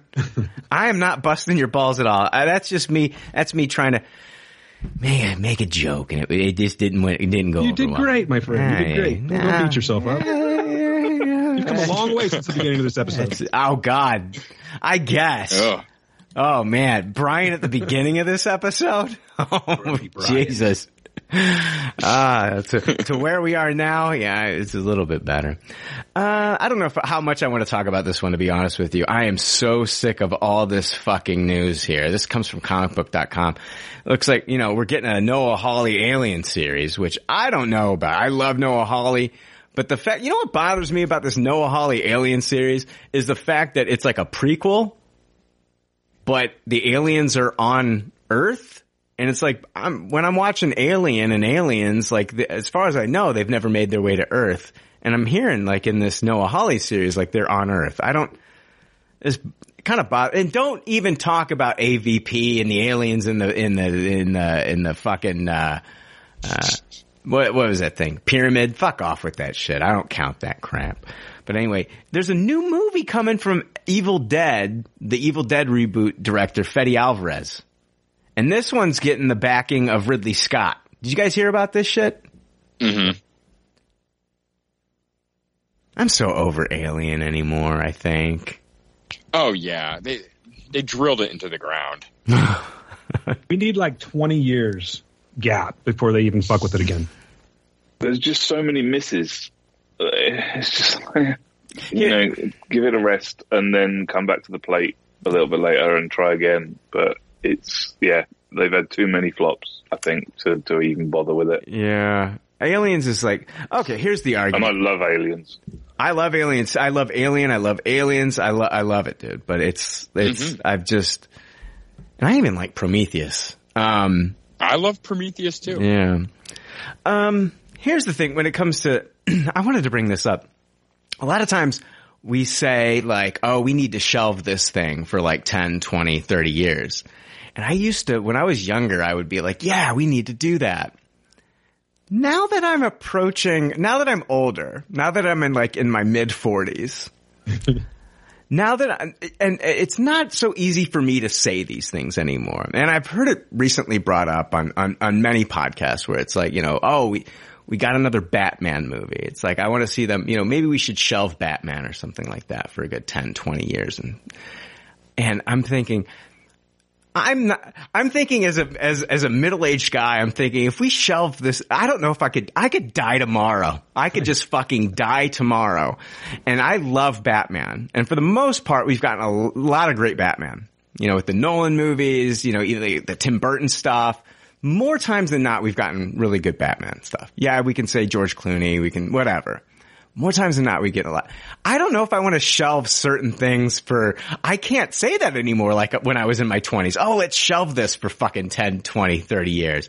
I don't know if I'm going to be alive tomorrow. So God damn it, you're so right. Isn't it true? It's true though, Dan. As we get... No, you're right. And I think I'm the oldest one out of all you guys. So yes. As I was saying it, I started thinking about that in this little microsecond, and I'm like, fuck, I could be like, you know, sipping through a straw and shitting myself at that point. Dude, so for me being the age that I am now, I've totally changed this whole, like, we need to shelve this for 20 years. Like, I don't know if I'm going to be here in 20 years. And I want to get all the Batman I can. I want to get and I should be saying I want to get all the aliens. Here's the thing. If you give me more alien stuff and it's crap, at this point in my life, it's like, okay, fine, you gave me more alien crap, but at least you're giving me alien stuff, because I don't know if I'm going to die tomorrow. So they can shelve this one until I die, though, right? What's that? They can shelve Alien until I die. Like, I'm fine with that at this point. I don't want more alien crap. No, I'm kind of done. As far as me enjoying Alien and Aliens, Jake, I can just go back and watch those movies because I love them, and they never get old. And I'm the same way. I even have a tiny soft spot for Alien 3. I'm going to be honest with you. I'm not a right there with you. Not a fan, but I haven't watched it in the last maybe decade. So maybe if I watched it again, I'd like it. But yeah, like I'm totally fine with studio shelving Terminator. I don't think I need to see another Terminator project. Which, you know, I can always go back and watch Terminator and Terminator 2, and that's all I need. That's good enough for me. But yeah, I did want to address like the whole like, you know, like shelving certain characters that have actually, you know, like it's been a decade since we'd had a solo Batman movie. The last solo Batman movie was 2012, so they did wait 10 years. I know we've had Batfleck in between. But I'm at that age now where it's like, I don't want them to shelve Batman. I don't want them to shelve, there's certain characters I don't want them to shelve for 10, 20, 30 years because I don't know if I'm going to be here. So. Yeah, but then the opposite. There's certain characters that hopefully they do shelve and we don't have to witness again until we die. Yeah, but it's there for people that want to watch it. Like, I don't care for any of the new Alien stuff or Alien takes that have come recently. I did enjoy Prometheus for what it was, but then they ruined it with the next movie. So what was that called? Covenant? The second one was Covenant. Alien Covenant. Yeah. Yeah, I mean, it was almost like had that Star Wars Episode 9 effect for me before that came out. Like I liked Prometheus, but that movie made it worse. Well, yeah, I mean, the second 100%. Movie, Covenant, wasn't written by Lindelof, and Lindelof was the one that did everything right in Prometheus. Yeah, I love Lindelof. It was all the stupid stuff that happened in Prometheus were rewrites that Ridley Scott got involved in. So, it's once it left Lindelof is when that Alien series, that new series that they started up sucked. What's that, Matt? I mean, if you're really desperate for new Alien content, like the comics are still running and they're still pretty good on the most part. The new Marvel series they did was really nice. Yeah. And then just go back and read some of the Dark Horse stuff because it's still fucking good. Yeah. The recent audio drama things that Audible did were all really, really cool too. They're the voice cast ones, aren't they? Yeah. Those were all I've listened to all of those. They were really good, really enjoyable. Did Fede Alvarez did the Evil Dead reboot, but did he also do the Don't Breathe movies? Correct. Yeah. I never watched the second one. You can watch it now. I think it's like on Stars or something. I haven't watched it yet. Weird spin. You saw it? Yeah, it has you, set up to root for the guy that you were wanting to die in the first one. And it turns him into kind of like a... Terminator. Yeah, Yeah. The Terminator, you're rooting for the Terminator in the second movie, Dan. Yeah, pretty much. Yeah, you're right. But in a weird, I don't know, it was weird. It was good. I'll check it out. Kind of weird. I'll check it out then. I'll check it out. News from I'm done with alien movies. You can shelve it until I die, I suppose. Yeah.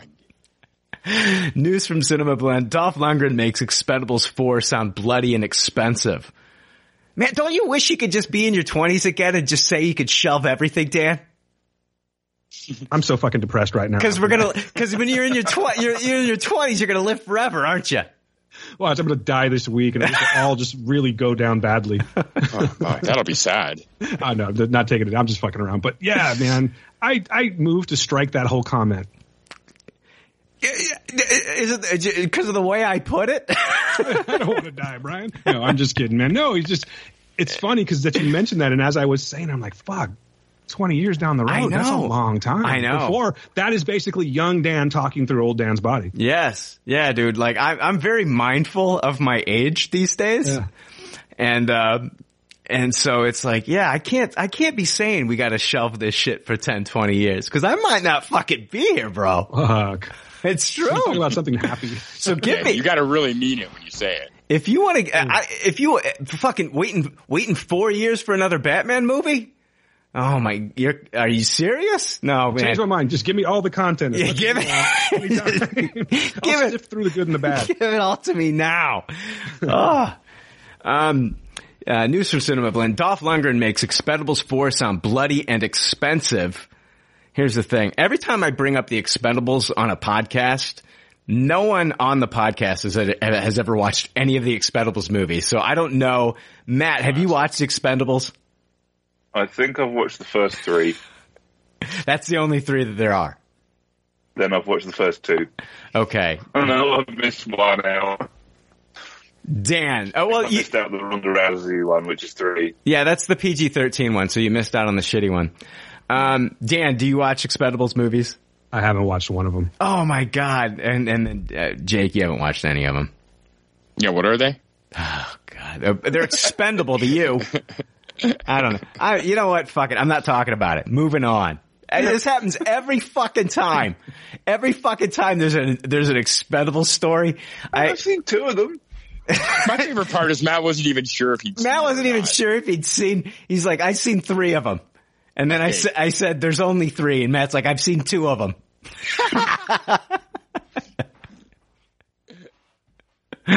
Matt, do you like the Expendables movies? Yeah, all right. Oh, let's move on. Hilarious. They're better than Guardians of the whatever it was. Oh, yeah. And Matt's seen all 8 episodes of that.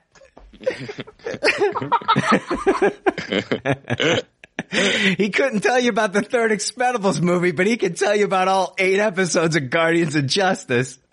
I know it's got Ronda Rousey in it. What would you want? I know. It was terrible. Well, they went from rated R to PG-13. I'm telling you, Dan, me and you, we grew up, and Jake too, Matt too, we all grew up in the fucking 80s and 90s when it was just like, we had larger than life fucking heroes. We had Sylvester Stallone as Rambo and Rocky, and we had fucking Arnold Schwarzenegger as Commando and fucking Terminator, and just fucking big muscle bound oily boyd freaks. And just, Dolph Lundgren and Jean-Claude Van Damme, Steven Seagal, Chuck Norris, fucking all these guys. Jeff Speakman. Sorry, Greg, didn't mean to leave him out. But we had all these fucking amazing action stars. It was just huge back then. And then it's like, they were like, okay, you know what? It kind of started with Bruce Willis doing Die Hard. They were like, we don't need these guys anymore. And then all of a sudden, we're getting fucking action movies with Ryan Gosling. Okay? We're getting action movies with Brad Pitt. They don't have to get like these fucking, big hulking, muscle-bound steroid guys in these movies anymore. And we didn't see that. We saw actors doing action shit. Like Tom Cruise is fucking hanging off of helicopters. And so they went away from that. Expendables brought it back, man. It brought it back. We got like Wesley Snipes, Dolph Lundgren, Jet Li, these fucking action stars that we grew up with coming back and just all together, ensemble cast, kicking ass, and very, like Terry Crews just bloody, shooting people up. It was fucking incredible for the first two movies. Dan, you got to watch these Expendables. I'll check it out. You know what? It's not something that I've ever just said absolutely not. It's just nothing that's ever, I got to watch this one, or you know what, I'm in the mood to watch it. I don't know. But I've heard good things. I know I dig on the whole like homage to the 80s and the larger than life shit. So I'm not opposed to it, and it's got our guy Stallone. So come on, you know what I mean? I'll check it. All right. I did my Expendables pitch, Dan. Now the ball is in your court, sir. And if you don't like it, you don't like it. But man, it was just like a throwback to the kind of a love letter to the action movies of the 80s and 90s that I loved. So I will peep it. I don't have a lot to say about this next story, but I do think it was worth bringing up, and it comes from Dark Horizons. Amazon Prime Video is reportedly in negotiations for a live-action TV series based on Sony PlayStation's critically acclaimed ancient mythology-themed game series God of War. I've never played God of War. I've seen tons of God of War video, and I've seen all the commercials, and I've seen all the hype behind God of War. It looks fucking incredible. I'm hoping, unlike the previous story, that Matt, have you played God of War? I played about 10 minutes of God of War 4. Okay. And haven't ever gone back to it. I enjoyed it, but I just haven't. Yeah. This comes from Children of Men co-writer and the Expanse creators, and I don't play the game, but I think that the game follows Kratos, a Spartan warrior tricked into killing his family by his former master, the Greek god of war Ares. Thus begins a series of events that lead Kratos on a path of vengeance, ultimately slaughtering the entire pantheon of Olympian gods. That sounds like a cool fucking show if they put the money into it. I am down for this if they can do it right. But again, it's video games adapted into a TV series. Doesn't always work. So, no. And I mean, I guess we can make the argument for The Witcher, but on the flip side, I guess The Witcher was like a bunch of novels before it was ever a video game. Yeah. Exactly. So this, I don't know, man. If they can put the money into this, man, I'll definitely be watching, the first few episodes to see if it's something I want to stick with. Are you guys excited for the Halo series? I thought the trailer was a bit underwhelming, but I'm still excited to see how it goes. I'm very curious how it's all going to work out, because you're right. It could just be a complete failure. They just can't seem to find a perfect formula for video game movies. If they could just find that perfect stencil where these things will at least function and not fail half the time, we might be in a better spot. But yet we have yet to do that. So I'm looking forward to it. I loved playing Halo. I just don't know. I guess I've just sort of been conditioned to not expect great things from video game movies. I know. Yeah. Well, I mean, Matt, are you looking forward to Halo?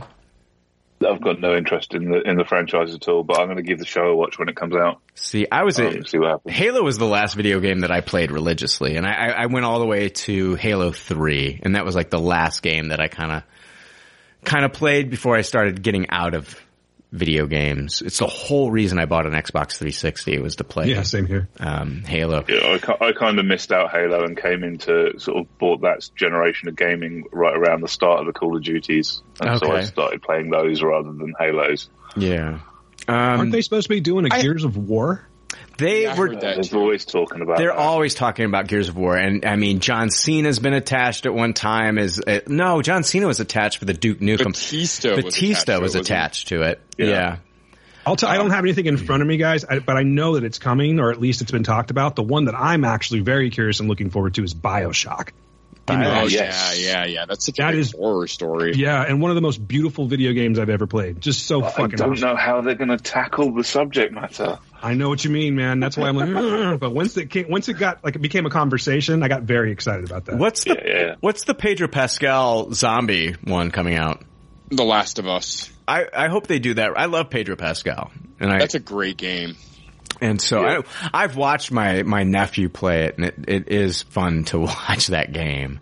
I think I played the first 2 God of War games on PlayStation 2, and because I love a good platformer, but I'm going to be honest with you, like whenever there was story or cinematics, I was like smashing whatever button I could to figure out what would skip past that, so I could go jump across the chasms more and like swing my axe around and shit. Like I thought the story was a lot of video game gobbledygook that never really captivated me, but the platforming was so good, I put up with it to get to more platforming. So honestly, the show could go either way for me. Like I'm not so loyal to the storyline to where just show me a cool show with cool special effects. Cause like what you read on paper sounds fucking awesome. Like this, Greek god assassination takedown. It sounds like Thor: Love and Thunder, Gore the God Butcher, just like the whole movie is that. You know? Yeah. I don't really care how loyal it is to the video game. I think the recipe for a cool show is there. But at the end of the day, I think I'm not the biggest gamer, but I really feel like God of War people will agree with me. It's not really the story of that game that's really the captivating part. It's 100% the gameplay itself. Absolutely. Dan, is anybody attached to that BioShock? A director, any actors? You know what? I should have pulled it up. I don't have that. It was just a quick blurb that I saw, but it got me excited, and I have yet to go back to really look at it again. Once I do that whole video game movie thing, I'll just wait and see what happens. Being out of the video game world now, there's still those games that are just so huge that kind of like bleed into like my everyday kind of like life and reading online, and BioShock's been huge. I know that game has been huge. I hear people talk about BioShock. I see articles about BioShock. People love the story in BioShock. And so, I would love to see people that love these video games get what they want from the movies. It never feels like they can ever satisfy everyone. I don't know has there ever been like a video game movie that is just not only satisfied like the casual audience, but also satisfied like the people that absolutely have a love for that game? Maybe Sonic's the closest. Yeah, that's a good one. I'm gonna have to go that first Mario Brothers movie. Yeah. Get the fuck out of here.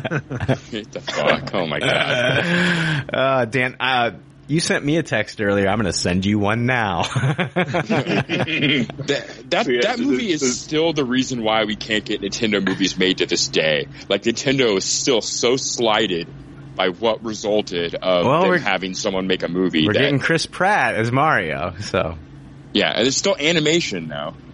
It's as close as we're getting. I'm fine with animation. I would like a live action Zelda game though. That's the thing, is it's not just Mario, it's the whole Nintendo universe. Like, we've never had a single live action movie thanks to that pile of steaming garbage. It's so bad. I want that Metroid movie, man. Oh my god. Oh, fucking Metroid movie would be dope as fuck. I would love it. Who's playing Samus? Yeah, I don't know. Emily Blunt? It's a good choice.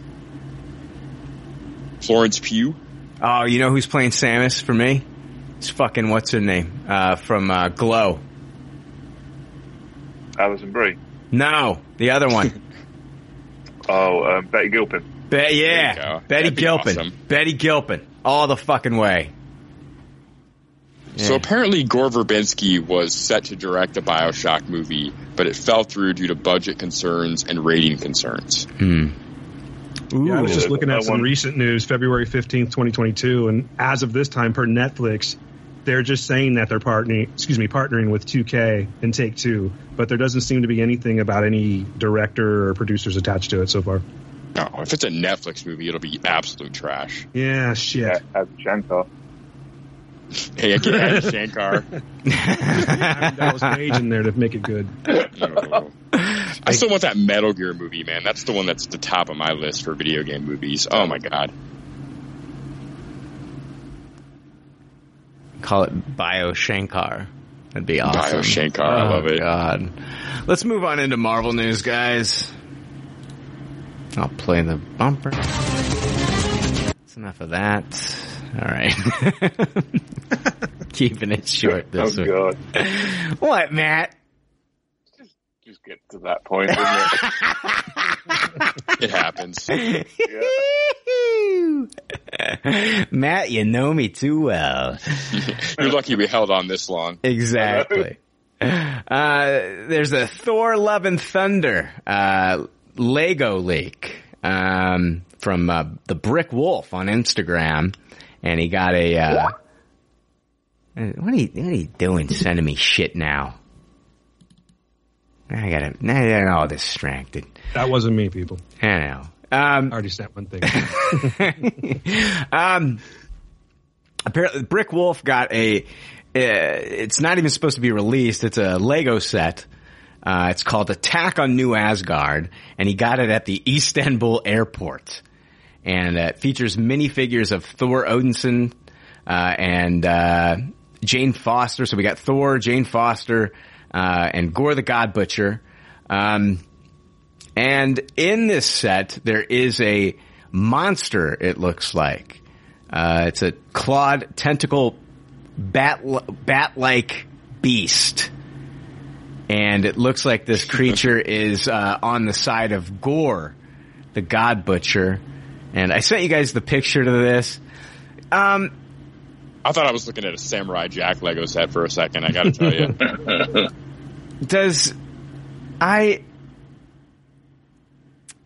That is just, I don't know. Are we just, is every third act now just going to be like a big beast that they battle? Cause I love what they did in Shang-Chi, but is this going to be every fucking movie at the end of it? We're just going to see them fight a big monster?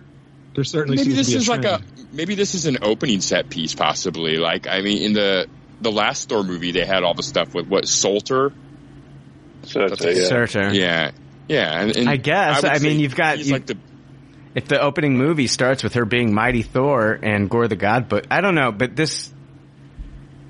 it looks like usually what they try to do with these sets is they do try to include all the characters that are involved in that scene. I'm not saying it always happens, but this just seems like a lot. This does seem like a third act kind of thing to me, Yeah. if I were to guess. That's a pretty full cast for an opening, like a cold open or something. Well, he's going to start off with the Guardians at the very beginning, as everything I've heard.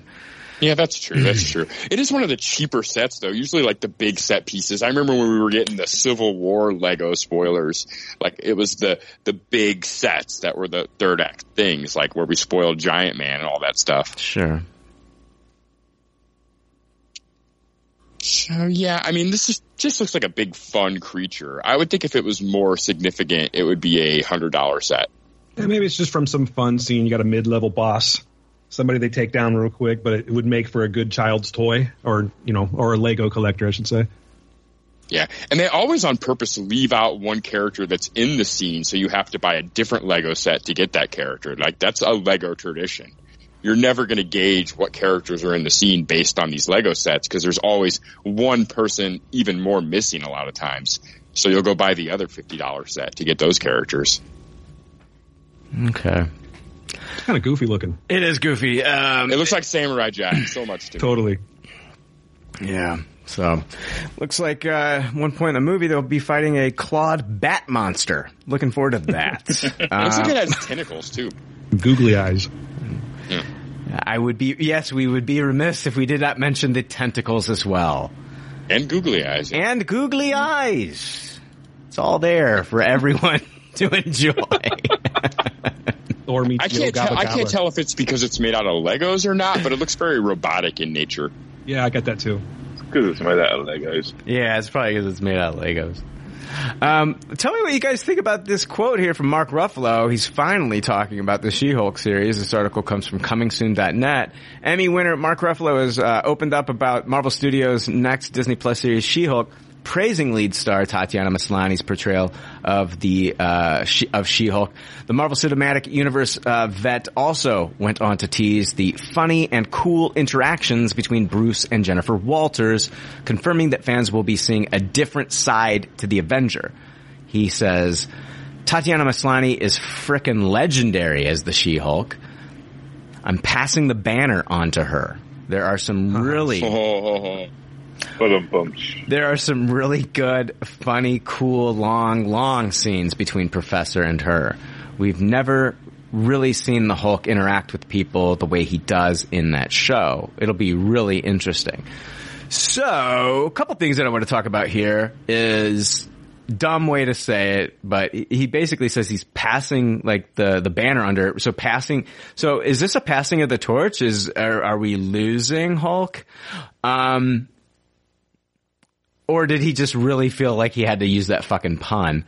And then he also talks about long scenes between Professor and her. So like the last time we saw Banner was as Bruce Banner at the end of Shang-Chi in the post-credit scene, mid-credit scene. And so now he's talking about, so it sounds like he's going to be bouncing back and forth between Professor Hulk and Bruce Banner. Is that what I'm picking up here? Two things I'm talking about. Is he passing on the torch? Are we done with Ruffalo? And is he just going to be bouncing back and Well, obviously he got back to being Bruce again, so yeah, he's going to have to toggle if he's bringing that up. Yeah, I don't think we're passing the torch. I think he's just saying that to try to build the hype train a little bit more. And this is going to like fill in the gap between Shang-Chi and what we knew before, right? This isn't taking place after that because that was the post-credit scene, and then they kind of jumped into the future a little bit, right? And do we know the timeline of She-Hulk? Like, it could potentially take place before the Banner we saw in Shang-Chi, right? That's true. I suppose they had just gotten back at the end of Shang-Chi. They had just gotten back to the city, and then the portal opened up from Wong, and then they had their meeting. Disney, the Marvel timelines, they're always changing them. I guess we'd have to pull up the most recent Marvel timeline, and I don't know if they've added the She-Hulk series into that. If all the rumors are to be believed that Hulk's going to get like launched off into space, I guess this would take place after. Yeah. So, but yeah, I do think we're going to see like him switching back. I don't think we're going to have a She-Hulk show where we never see Hulk and She-Hulk together in the same shot. Like, they can't resist that. That's going to happen. Do you think that we're going to see her as She-Hulk in the first trailer? Yes. Or no, not a whole body. I think we're going to see teases of the transformation would be my guess.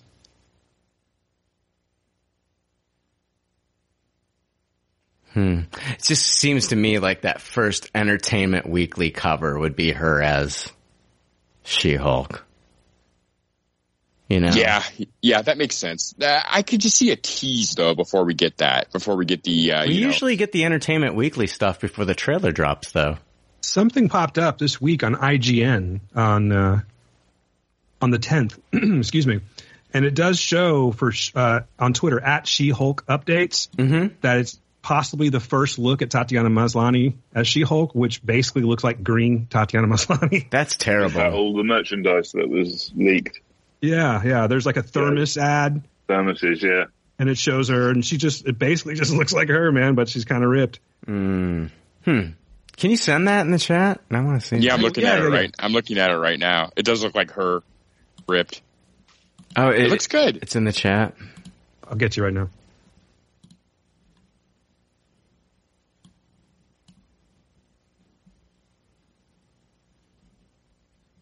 Dead air is awesome. I know. I'm sorry. No, it's cool. I hope you guys are going to jamp it up or something. I got the photos. Hold on. I've never sent fucking photos through Twitter plus media. Damn. Well, there's the link. There we go.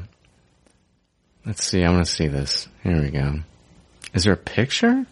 Yeah. Here's the two pictures. Oh God, this is ridiculous. I just sent the pictures from the article, so you don't have to. Okay. Yeah, you don't need to sift through that. Yeah, she looks good. Yeah, hopefully that's the way it looks on screen. That looks good. I'm not complaining. I like that logo. Yeah, she's got some muscles. I like it. It looks pretty comic accurate. She's not as jacked, but she's big. She's big enough. All right. Yeah, we're going to see her and the Hulk standing, like, fighting together. Like, right? They can't resist that. They can't not give us that. That would be terrible if they resisted that. Yeah, so I don't think we're going to see Bruce Banner and the Hulk in this series. Did you see the latest My Time to Shine Hello rumors, Jake? Probably. I usually check their Twitter feed about every other day. Here's the 2 Marvel-related ones I wanted to talk about. The Children's Crusade project and development at Marvel. I did not see that one.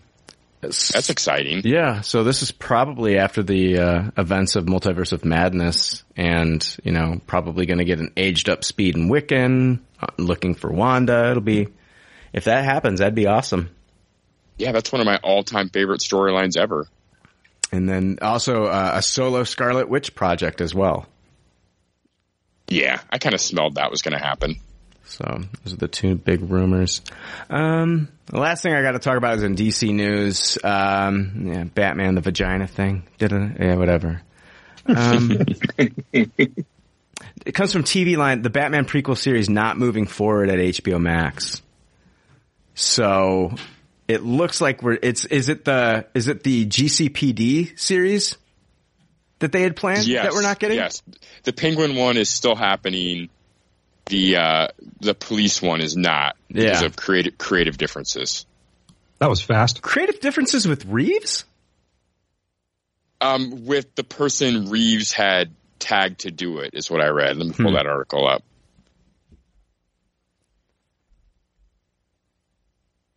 Let's see here. It says the Batman director Matt Reeves broke the news on Monday's episode of the Happy, Sad, Confused podcast, where he said one thing that we're not doing that I was going to do. So there's the Gotham Police show, which that one actually is put on hold. We're really not doing that.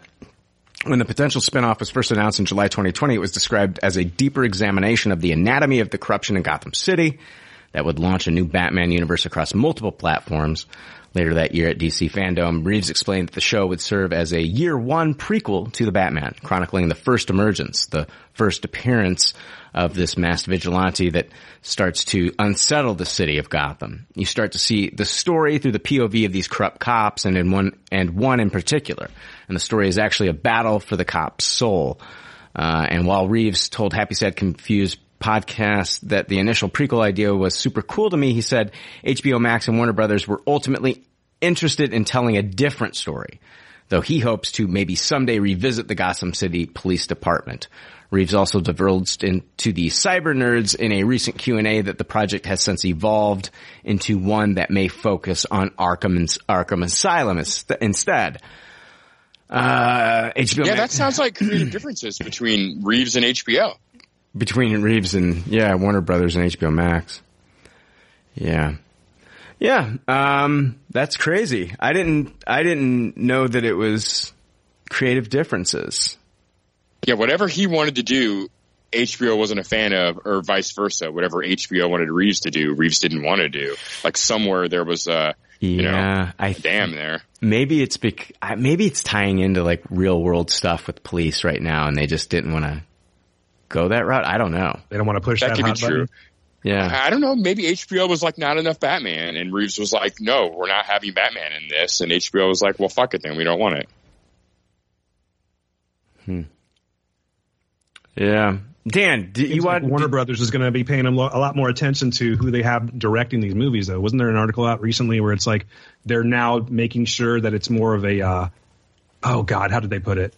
I think what it is like, Matt, with the success of like Matt Reeves and then James Gunn, they're kind of like, you know what? Let's let the filmmaker drive this one versus just a bunch of suits telling them what to make. We've heard that before, though.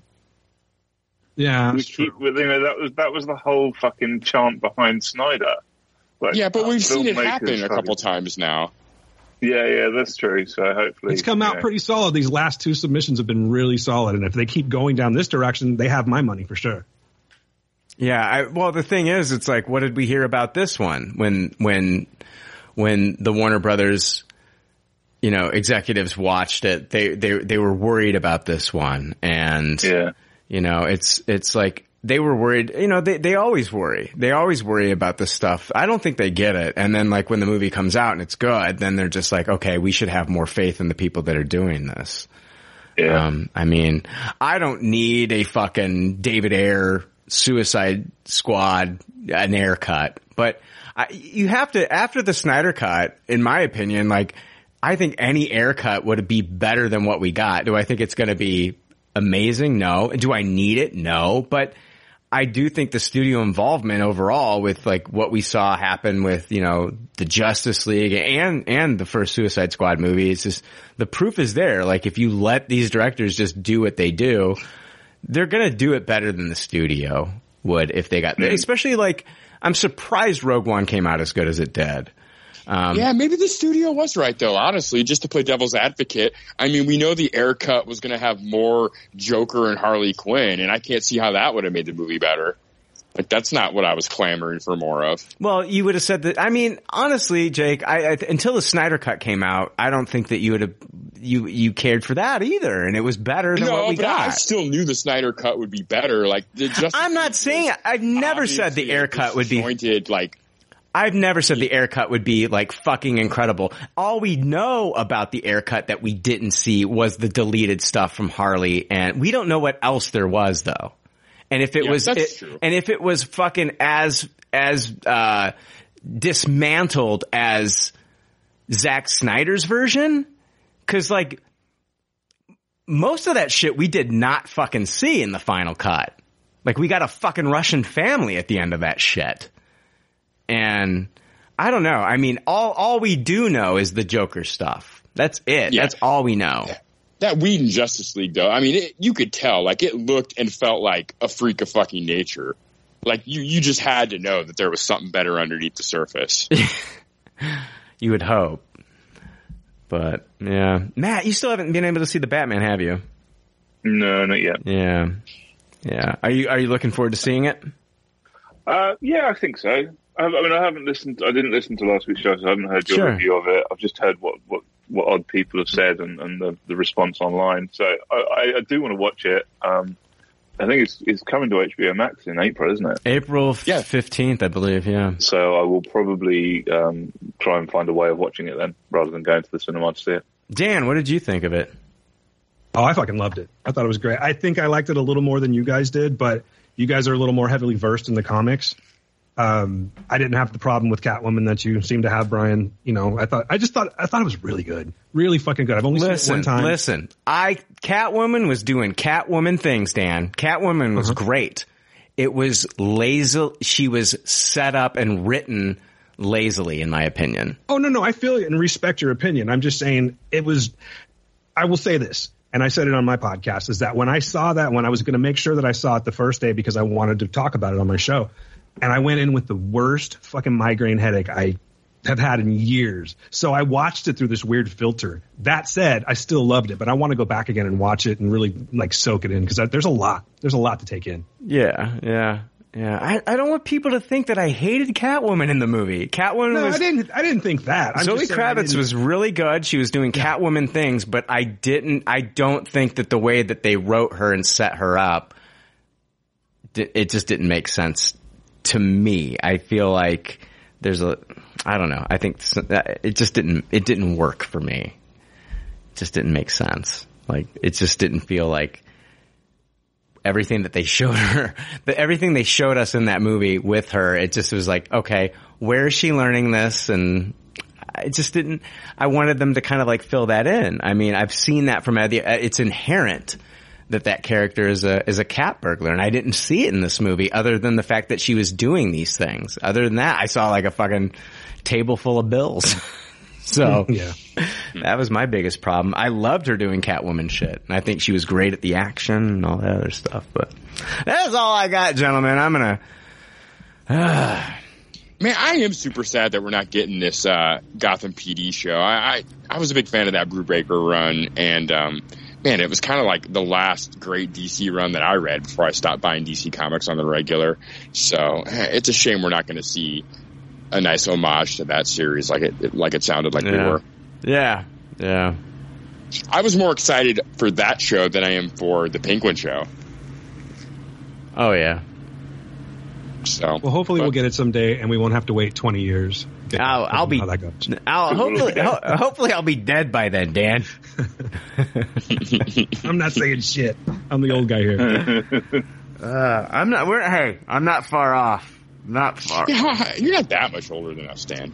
No, just a few years. It's that I'm hitting that crucial year this year where people start sending you like black balloons and shit, and fuck all of them for doing that. So I think I'm just in my head about it. But yeah, Brian got me thinking. No, I look at everything differently now, Dan. For sure. You're so right. You can't shelve anything anymore because I might be dead tomorrow. Bring it all. I need it all now. You can shelve. Oh, no, I'm not going to be mean. All right. All right, that's all I got. Matt, thank you so much for joining us on this episode, dude. Well, thanks for having me back on, guys. It's been a long time. So yeah. It's much enjoyable. It's been nice talking with you, man. Dan, thank you so much for joining us. Where can people find you, sir? It is my absolute pleasure to come onto the show, guys. It's been too long, so thank you for having me. I do a show called Heroes of Noise. We're usually weekly. Sometimes we're not, but for the most part, we're a weekly show. We talk a lot of shit, a lot of movie talk, a lot of music talk, dick jokes, the whole bit. I think you might like it. You can check our website out at www.heroesofnoise.com, and I ask you to go ahead and subscribe, and if you like it, let us know. Jake, do you think we need to move to bi-monthly? I don't think we need to. Damn it. I was going to say, but we should. Is bi-monthly once every 2 months or twice a month? That shit always confuses me. I think it's twice a month. No, that would be bi-weekly. Bi-weekly is twice a month, Bi-weekly is every other week, yeah. So bi-monthly would be every other month? So bi-monthly would be every other month. Yeah, that's definitely what we should PCL is moving to bi-monthly. Oh, yes. We'll see you. We'll see you in May. See you in May, motherfuckers. How long your episode's going to be? Huh? 16-hour episodes. No. Yeah. That's the thing. Is our one episode is going to be like 48 hours. No, we're dropping it. 48-hour live stream. 45 minutes. In an hour. 45 minutes. Once we go to bi-monthly, 45 minutes. That's all you fucking get. We're going to record for 17 hours, but I'm going to speed it up so that it's fucking 45 minutes. Brian's just going to name something, and we're just going to yell out our rating and then move on to the next thing. Yeah. It's going to be like an auction. Yeah. Thor Love and Thunder. I taste it. All right, next. Speed round podcasting, Jake. I love it. Yeah, I love it too. Needs to happen. Thank you guys for joining us.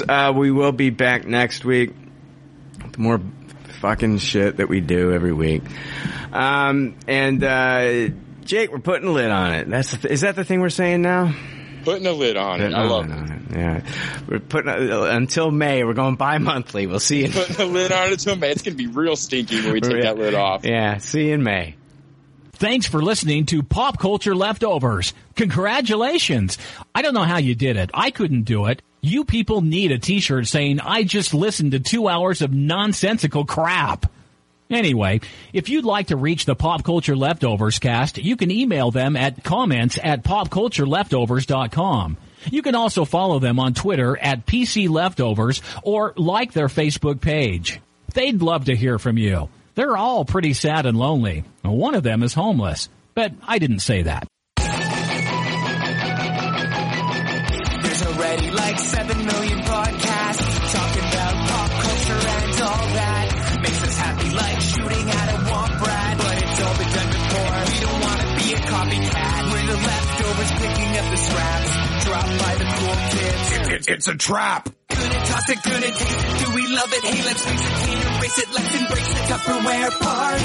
Subculture spill over like a vulture. Carry over counterculture, pushover, pop culture leftovers. And with the uncool kids, what's to say's already been said. Leftovers. Pretty sure that the only talent is the band that's singing this. Pop culture leftovers. Podcasts that are original and good have already been done before, so we should separate the wheat from the chaff, and we're the chaff, the crap, even though we're the shit. Woo! We're the leftovers picking up the scraps dropped by the cool kids. It's a trap. Gonna toss it, gonna taste it. Do we love it? Hey, let's face it, can't erase it. Let's embrace the Tupperware party. Subculture spill over like a vulture. Carry over counterculture, pushover, pop culture leftovers. And with the uncool kids, What's to say's already been said. Leftovers. Pretty sure that the only talent is the band that's singing this. Pop culture leftovers. Pop culture leftovers. Good and toxic, good and tasty. Do we love it? Hey, let's face it, can't erase it. Let's embrace the Tupperware party. Subculture spill over like a vulture. Carry over counterculture, pushovers. Pop culture leftovers. And with the uncool kids, what's to say's already been said. Leftovers. Pretty sure that the only talent is the band that's singing this. Pop culture leftovers.